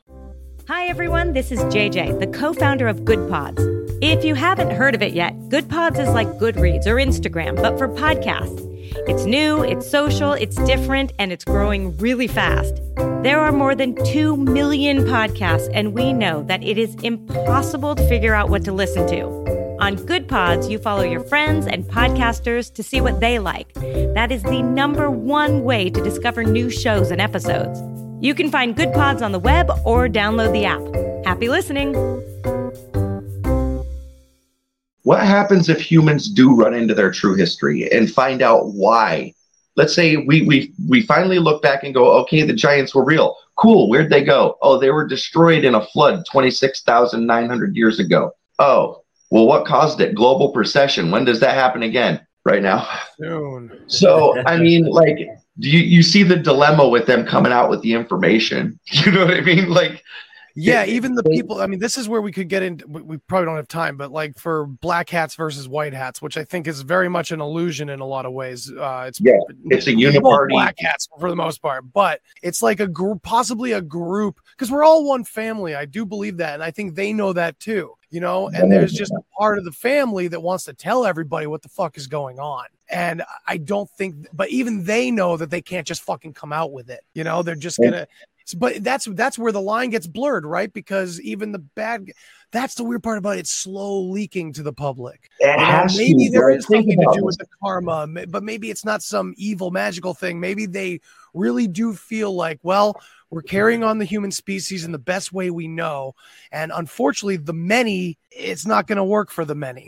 So like, there's too many. That's the shadow crown theory. I'm giving them too much credit here, but you know what I mean? It's that's like the shadow crown theory. At least we can do is try to tell them in some way, so it'll relieve some heaviness off our souls. In a way, that revelation of method kind of does add up with natural guilt.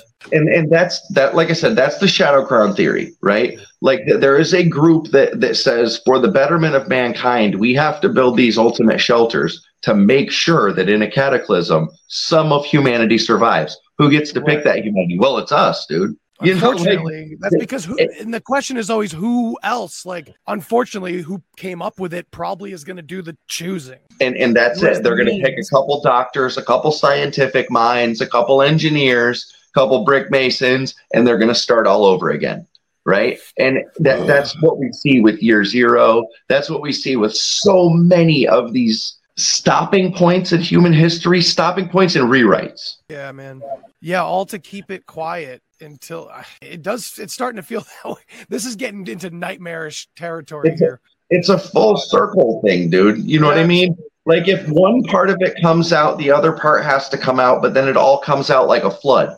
And they're trying to drip feed it to us because, well, if people found out all at one time, the Vatican would collapse. It's one tied into the world's biggest banking system that would collapse, you know? So there's a lot of vested interest in not letting it all come out at once and even obfuscating the bits of it that do. Yeah, and obviously it's like nefariousness is built into this, even if, dare I say, at the very end of the day, they're trying to preserve humanity in some way. I don't. Where do you? We're getting way off topic here, but where do you think AI and transhumanism fits into that? I mean, maybe it's not coming for a long time. Maybe it's not great grandkids.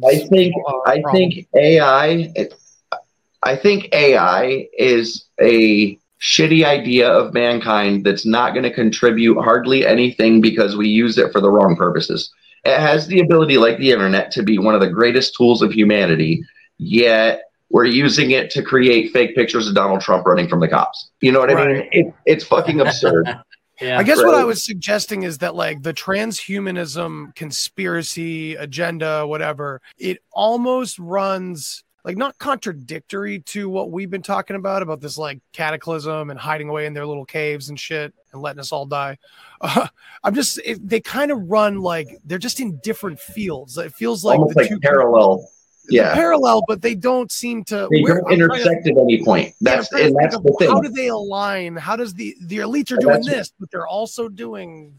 That's why I don't think it does. I don't think it does at all. I think the AI is just a human mistake, bro. I think that's just something that we're going to have to look back at in hindsight and go, fuck, I guess we shouldn't do that again. Right. And I mean, it's one of those things that, okay, the government we're sitting here going, why isn't humanity using it for this, and this when we're only using it for this? Well, the government already is. Trust me, bro. If you thought about it, so did they. You know what I mean?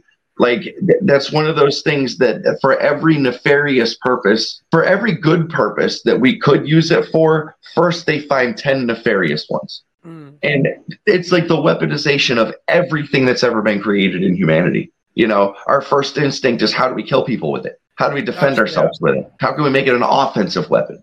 When we should go, how can we make it an ultimate resource so that humans don't need to depend on all these other things? Yep. And that goes back again to that possibility of an original cataclysm that gave us this ultimate fear mindset where it's like everybody immediately turned into the Walking Dead and everybody was fucking guarding their little tiny supply. And it just, that was the deepest mentality that spread into humanity. And instead of processing it, like many of us are trying to do through generational trauma healing and all kinds of hippy dippy sounding shit that is fucking legit. A lot of these power hungry motherfuckers, these parasitic people, they don't want to do the work. That's the whole point of that kind of personality, right? They don't want to go in there and do the work and heal those wounds that stretch back probably before them. They want to just get their fucking fix and get rich and deal with it, Well, just imagine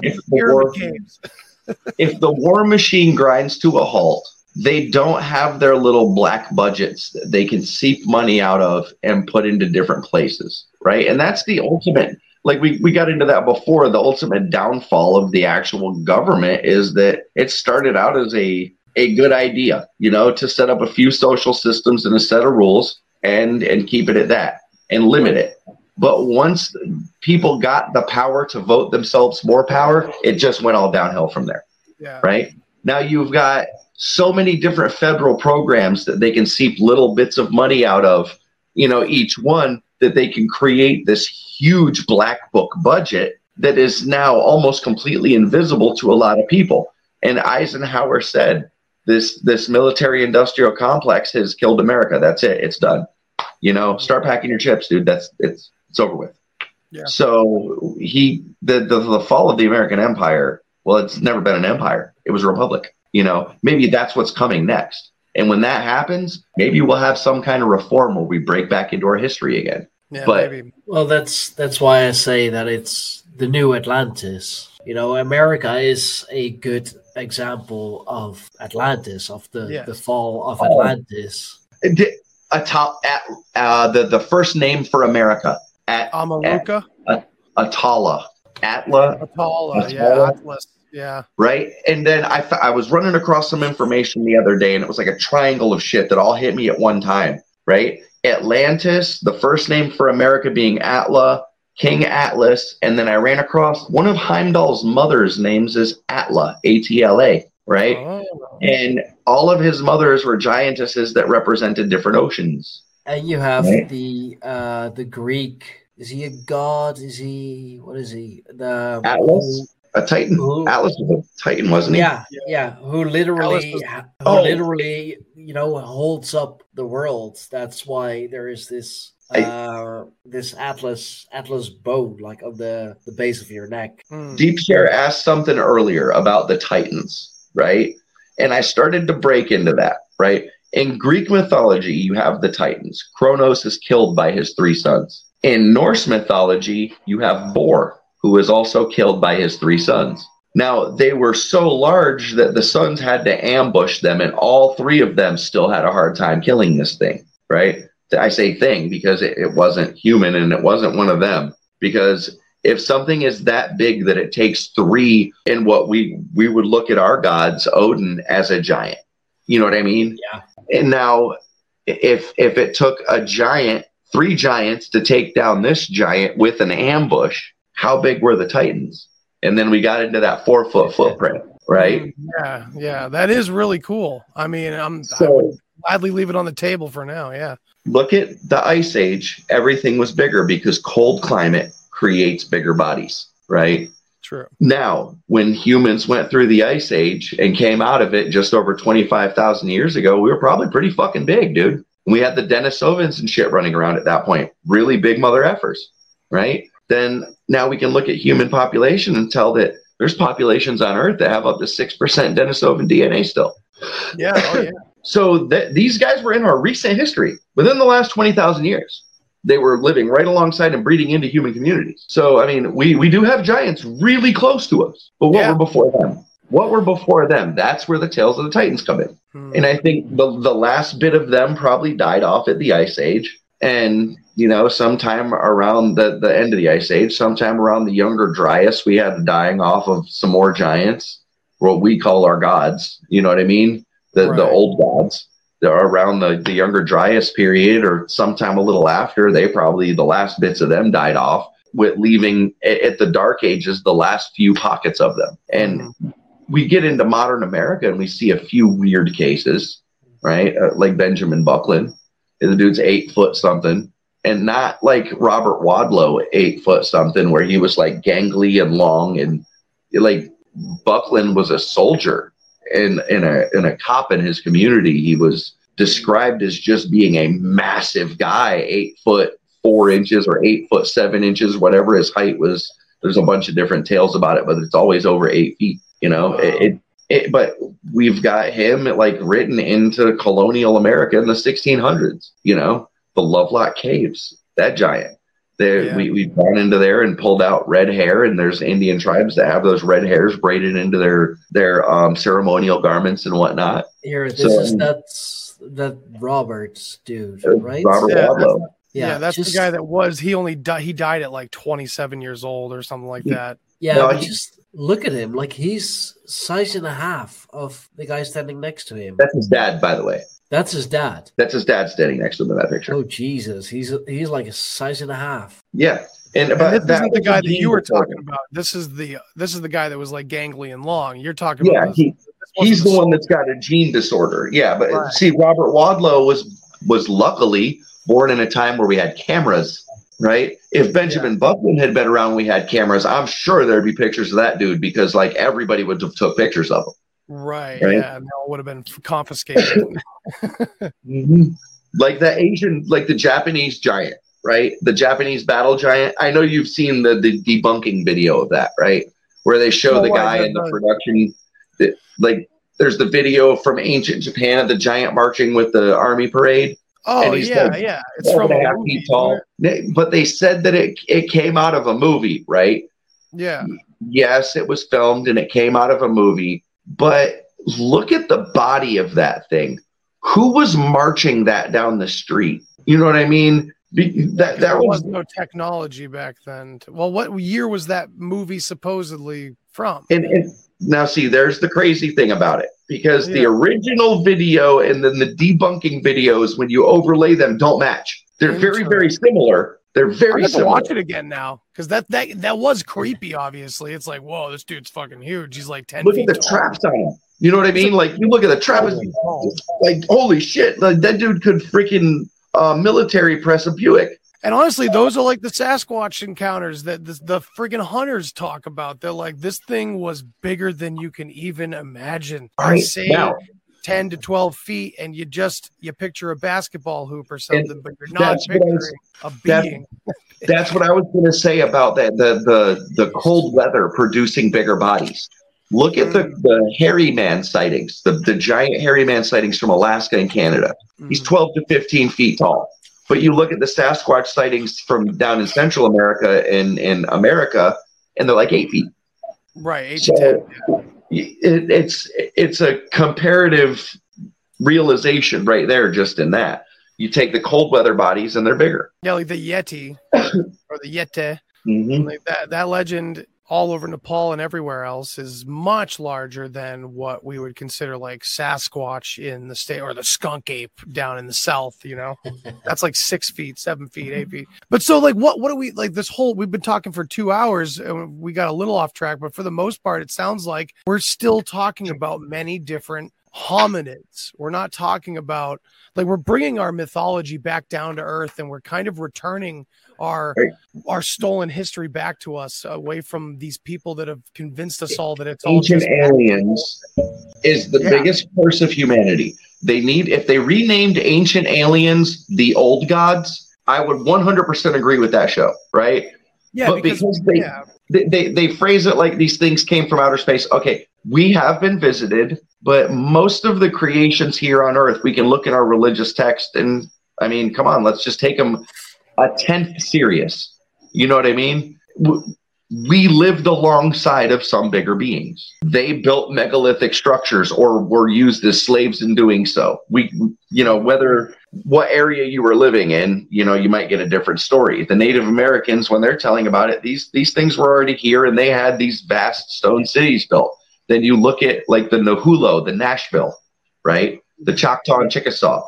They talk about the Nahulo, and they say some of those buildings in Nashville weren't built in the colonial era. You see these big ass Roman Greco style buildings in Nashville, Tennessee, right? They say those were already there. They just unburied them, bro. They literally unburied them and rebuilt them. So that's the whole thing, yeah. I mean, there's a lot of detail to it that it's like, okay, it's been staring us in the face this whole time, and maybe it is true. Yeah, now that's even getting into like the World's Fairs that took place in the 1800s, and God, such a rabbit hole.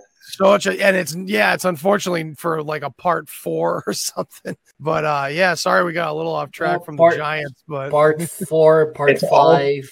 We're gonna have to do a lot of parts because Burdock wants. We have other people that we can. I know that I got a guy that I'd love to bring Narco on sometime with us to talk, because I mean he's down in Florida and he's got a whole great ton of research on this, great perspective on this stuff. So I want Sarcastic to come in on the next one, dude, because I think Sark would have a lot to add into this. I really do. Who's He's that? Sarcastic Warlock. Cool. He's in the chat at the moment. Nice. So, dude, Sarcastic Warlock and Burdock and you and me on Giants. That's gonna be a hell of a show. Now, I think it's really funny that this is information that's been out there. And this is not like just new findings. You know what I mean? This is information that's been in our fucking faces for hundreds of years, dude. A millennia or more as this cycle of humanity is involved. We've had it right there in our faces the whole time. Yeah, I often like to say nothing's hidden because honestly, it's just that we haven't been looking. And sure, yeah, there's been plenty of distraction that distracted a lot of generations, just not ours. It's all relative. I can't say, there was a few flukes from earlier generations, from the boomers and so on, that, would say a lot of crazy shit, but they'd all be thought of as crazy, Yeah. So, again, this rebellion, though, has been controlled, so it's been coming out on purpose. You guys were talking about that Japanese giant supposedly, although I believe this is Tokarian debunked as well. Ooh, what do you mean? There was also a Dutch one like this. This is supposedly in the Netherlands. I mean, this is definitely. I've seen this is AI. Northern Europe. This is literally so. Yeah. The fourth one or third one down, the black and white with the big guy with the long. Yeah, I've seen that one. Crowd. That is AI right there. That's like Mid-Journey AI. Bro, to jump back to that 18-footer from Texas, they found a 9-foot sword buried with that fucker. Jesus Christ. Dude, imagine a 9-foot. Because nobody could mess with them. Bro, he just swing his arm. Think about the reach he would have, and then a 9-foot sword on top of it. Bro, he could cleave 8 people in half at one time. It's nuts. Just with one swing. You know what I mean? Just 8 bodies just boom, boom, boom, boom, boom. Like, how do you go into a battle against something like that? Exactly. I've been looking at a lot of artwork that kind of echoes this same thing, these battles against like one army or another, and a lot of times one army is depicted as much, much larger human beings, right? Like almost gigantic, even like almost all of the biblical Canaanites. I've had these great pictures or paintings of Canaanites and their armies like coming in like these gigantic warriors, these giants basically. And of course, the mainstream historians would just say this was ego and this was how they would portray themselves, or how further writers in time would just aggrandize the history and make it more intense and stuff like that. But I think there's a lot more literal history to that than just over exaggeration. That's why I got so deep into I wanted to keep it mainly to the Native Americans, but when I got into the Eddas that I've read them 4 or 5 times before, back to back, in a couple different versions. Have you read the Aura Linda book? Sorry to cut in like that. No. Okay. Cool. But go ahead. Jump back to that in a minute. Keep that on a back tab. But yes. The Eddas, the last time I broke into it, I didn't really notice how much giant is in the Eddas until I really, really started to look at it and thought about it. And it's like, okay, Odin, Thor, Loki, all of these are hybrid descendants coming down, right? And further and further until you get to the point where you have Tacitus writing about it, and he speaks of Odin and them in a present tense and Tyr's grandchildren in a present tense. So basically he says Tacitus in the writing of Germania said that the 3 main branches of the Germanic tribes were led by the 3 grandchildren of Manus. Manus was the son of Tiwaz. Right? So now you've got Tiwaz's grandkids as the 3 tribal heads, right? And it's like the Ingvaones, and we have the Ingwaz rune, and then the 2 other tribes have really hard to pronounce names. But that was a literal telling, you know what I mean? And he related Odin to Hermes and stuff like that. But I mean, when you look at it, he was speaking about it in a present tense. He wasn't saying this happened in the past. He was saying they had these gods in the past, but these ones are still here. So, I mean, when you look at the tenses that he uses in his writing, I think a lot of people discount that when that is a very, very legitimately literal detail in his writing, So he's looking at something that he's seeing and describing it, something that is still happening, right? And this is at the time that the Etruscans were just wiped out by the Romans. They're their own predecessor. I mean, they literally were the ancestral civilization to the Romans who forgot them for a couple hundred years for some reason, and then they were like, oh shit, who's that group just north of us? Let's take them out. Yeah. And it's like, wow, just like a total genocide on your ancestors. How about that? And how many times has that happened through humanity?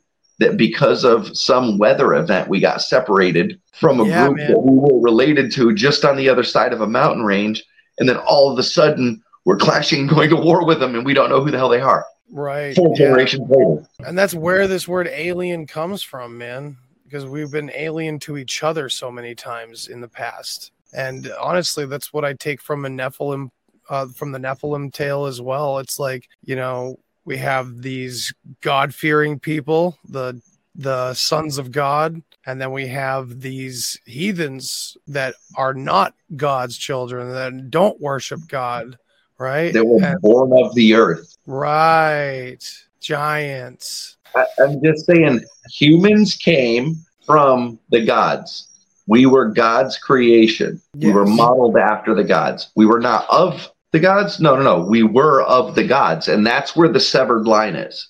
And but that's what it says in the Bible too, right? But real quick. Man in his own image. This real quick though, this is where they twist the spiritual side and the history, because what comes to mind to most Christians and most people when you hear God, is it a historical person or is it a spiritual thing that's going to keep you less afraid of death? Well, let's run backwards and look at where it stemmed from and El and the Phoenicians. Well, also, I mean, I want to say that the root language in Bach Saga points to God being pronounced more like gut, and it meaning the heart in the stomach, the gut being your intention, your will, that deeper part of yourself. So it falls in line with the more esoteric understanding of what God would be on the spiritual side of things, that these gods walked among us, these ones that were one with themselves,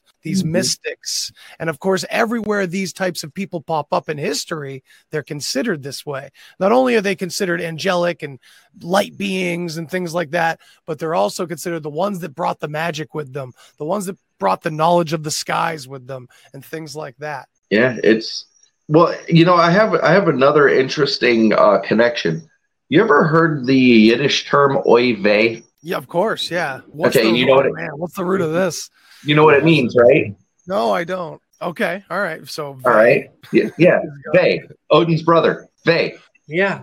Odin's brother. Filia Vey. Yeah. Wow. That's awesome. That's such a cool connection. Odin, Vili, and Vey. Vey was Odin's brother, and Vey is the term they use for God. I'm just putting that out there. That's I so never cool. thought of that, and it was right there. Yeah. Interesting how Yiddish would be connected to a Scandinavian situation. It's so cool. But it's not. It's not when you look at it locally, dude. When you look at the geography of it, it's really not.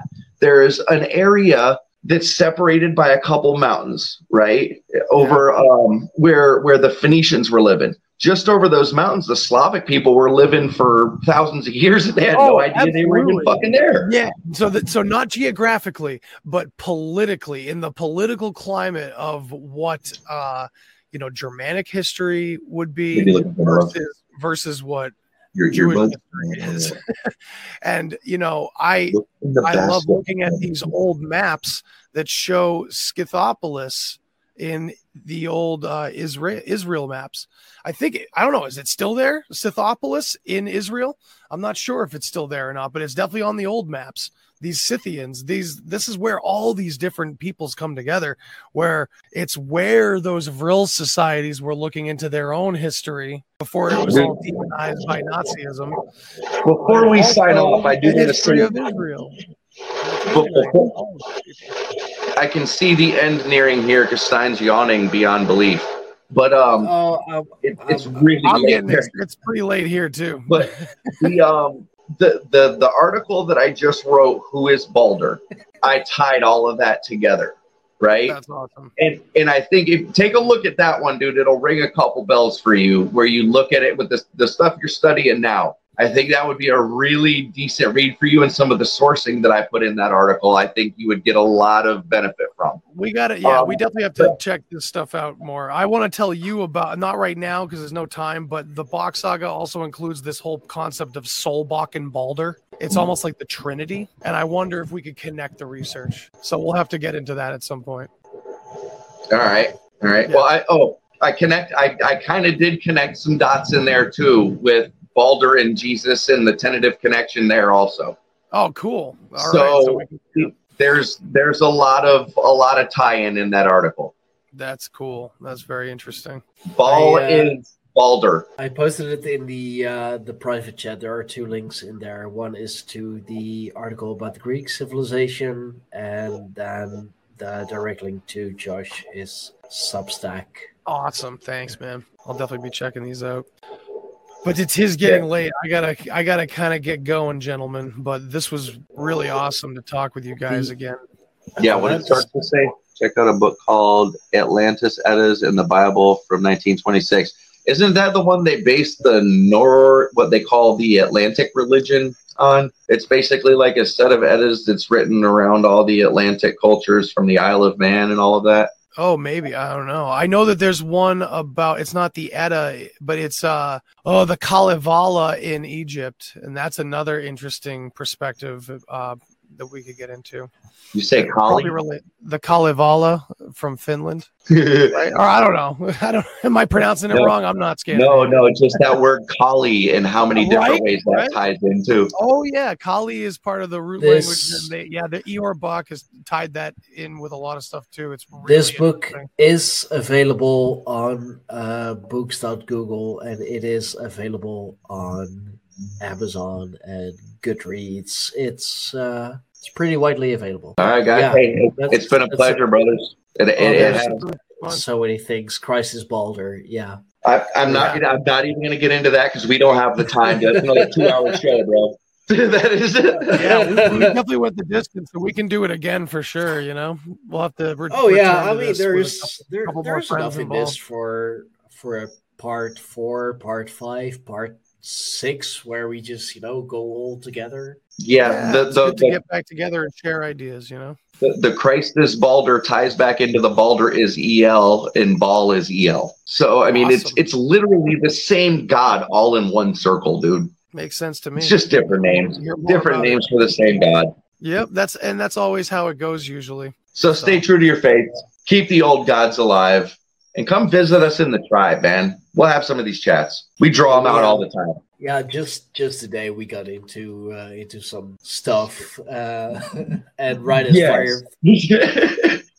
Topics that we try to keep out of the tribe sometimes, but we will discuss in certain areas as symbology because it gets to be a really touchy subject. Yeah. And I mean, but those are subjects that's need to be discussed. Somebody needs to talk about them. I agree. And luckily people are able to keep it civil. But we had a tasteful conversation about conspiracies. Among other things. Yeah, but this was a awesome show, guys. This was deep share for all the people in the tribe that aren't aware, and some of our viewers. Where can they find you, man? Yeah, and please call me Andy, man. Andy, sorry. You can find me at the Deep Share on social media, on Instagram and Twitter. On Twitter, I'm usually on there yelling about whatever UFO bullshit the government's releasing and, leading us on with. But yeah, you can find my podcast on all the major podcast platforms, and I'm on YouTube and Odyssey. So yeah, come check me out. Right on, man. Thanks again for having me. This was awesome. Always a pleasure. Absolutely. It's been great having you. I have your links in the description already, of course. I made sure to do that before every show. Thanks. Josh, for the people who don't know yet, and for those people, under what rock have you been living? But where can the good people find you? Substack. I'm on Substack. I'm on Twitter. Twitter, I'm Child of Ash 420 in a bunch of different places. J. Ash Odinson. I'm writing a book on, it's a fiction, but it's got a lot of fact base to it, called The Shadow Crown. That should be coming out this summer. And I do a lot of really touchy subject, fact-based conspiracy stuff on Substack, and a lot of esoteric stuff and just religious tie-over stuff, how they have different intersectional crossroads for basically just about every planetary religion. Yeah, I've been reading your Substack. It's good stuff. But you can find all of that, of course, also on the Greyhorn Pagans website, www.greyhornpagans.com, where you can find every podcast we ever did, every Substack article, either written by Josh, by Raven, or by myself and Firefay. We recently started a Substack as well. It is a new medium.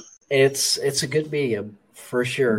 With the stuff that they've just done with notes and all of that new stuff too, where they're like tying more of a social media aspect into it, it's making it a lot more user friendly, and Substack is getting big fast. So I'm gonna have to check it out too, because I have I wanted to kind of start some sort of blog a long time ago instead of just tweeting everything. Excellent way to do it, bro. You can add video to it too. Very cool. Yeah, I'll have to check it out. Substack would be a great way to do that. Indeed. I will, well, once I can, I'll send you a invite link so that you can get started right away. But for now, thank you everyone who has joined us. Thank you to Burlon. Drop a like, subscribe. Yeah, thank Share you for this video. Thank you to Burdock for the donation. Thank you to Sarcastic Warlock for the donation. They are greatly appreciated. Thank you guys. You're awesome. This is all indie. This is all independent. This is all, we do it because we love it. Yes. So everything if you want to sponsor us, we need you to go to Ko-Fi, drop $1, share it. If you can't drop any money, just share it. Share the video. Yeah. Share, like, subscribe, ring that bell, comment, whatever else is there to shill. How do all the good YouTubers, the bread tubers do that? I believe I got it covered. So yeah, if I hadn't broke my coffee mug, I'd be displaying my Tribe of the Greyhorn Pagans coffee mug tonight, dude. But dude, it got broken in a washing accident. Oh man, that's such a shame. Well, luckily there is enough merchandise for everyone. greyhornpagans.creator-spring.com, or just simply go to our website where there is a direct link to it. We have some awesome stuff. Now I really think I'm done shilling everything. Sarcastic will be proud of me. I'm almost like part of the, how does he call it again? Like the tribe of people with the little hats and all. But yeah, thank you everyone. This has been absolutely amazing. Can't wait for part 4, part 5, part 6. This is gonna be. I think we're gonna stay tuned for part 4. And Deep Share, dude, line up with me. I'll come onto your channel or something, dude, and we'll do something on the Phoenicians and Baldur's tie-in and all of that stuff. Absolutely, man. It'll be a blast. Yeah, everybody come follow me on my page. Sorry. Yeah, that's fine, man. Yeah, come sign behind you, bro. It's subliminal. That's totally cool, man. Yeah, that's fine. Get the word, get the name out, right? Yeah. But yeah, everybody come over and follow me on YouTube too. And yeah, we'll get some good fucking conversations going over there. Oh yeah, man. All right. All right. Thank you, everybody. It's been a blast. And we will talk to you next time all. Thank you. See ya.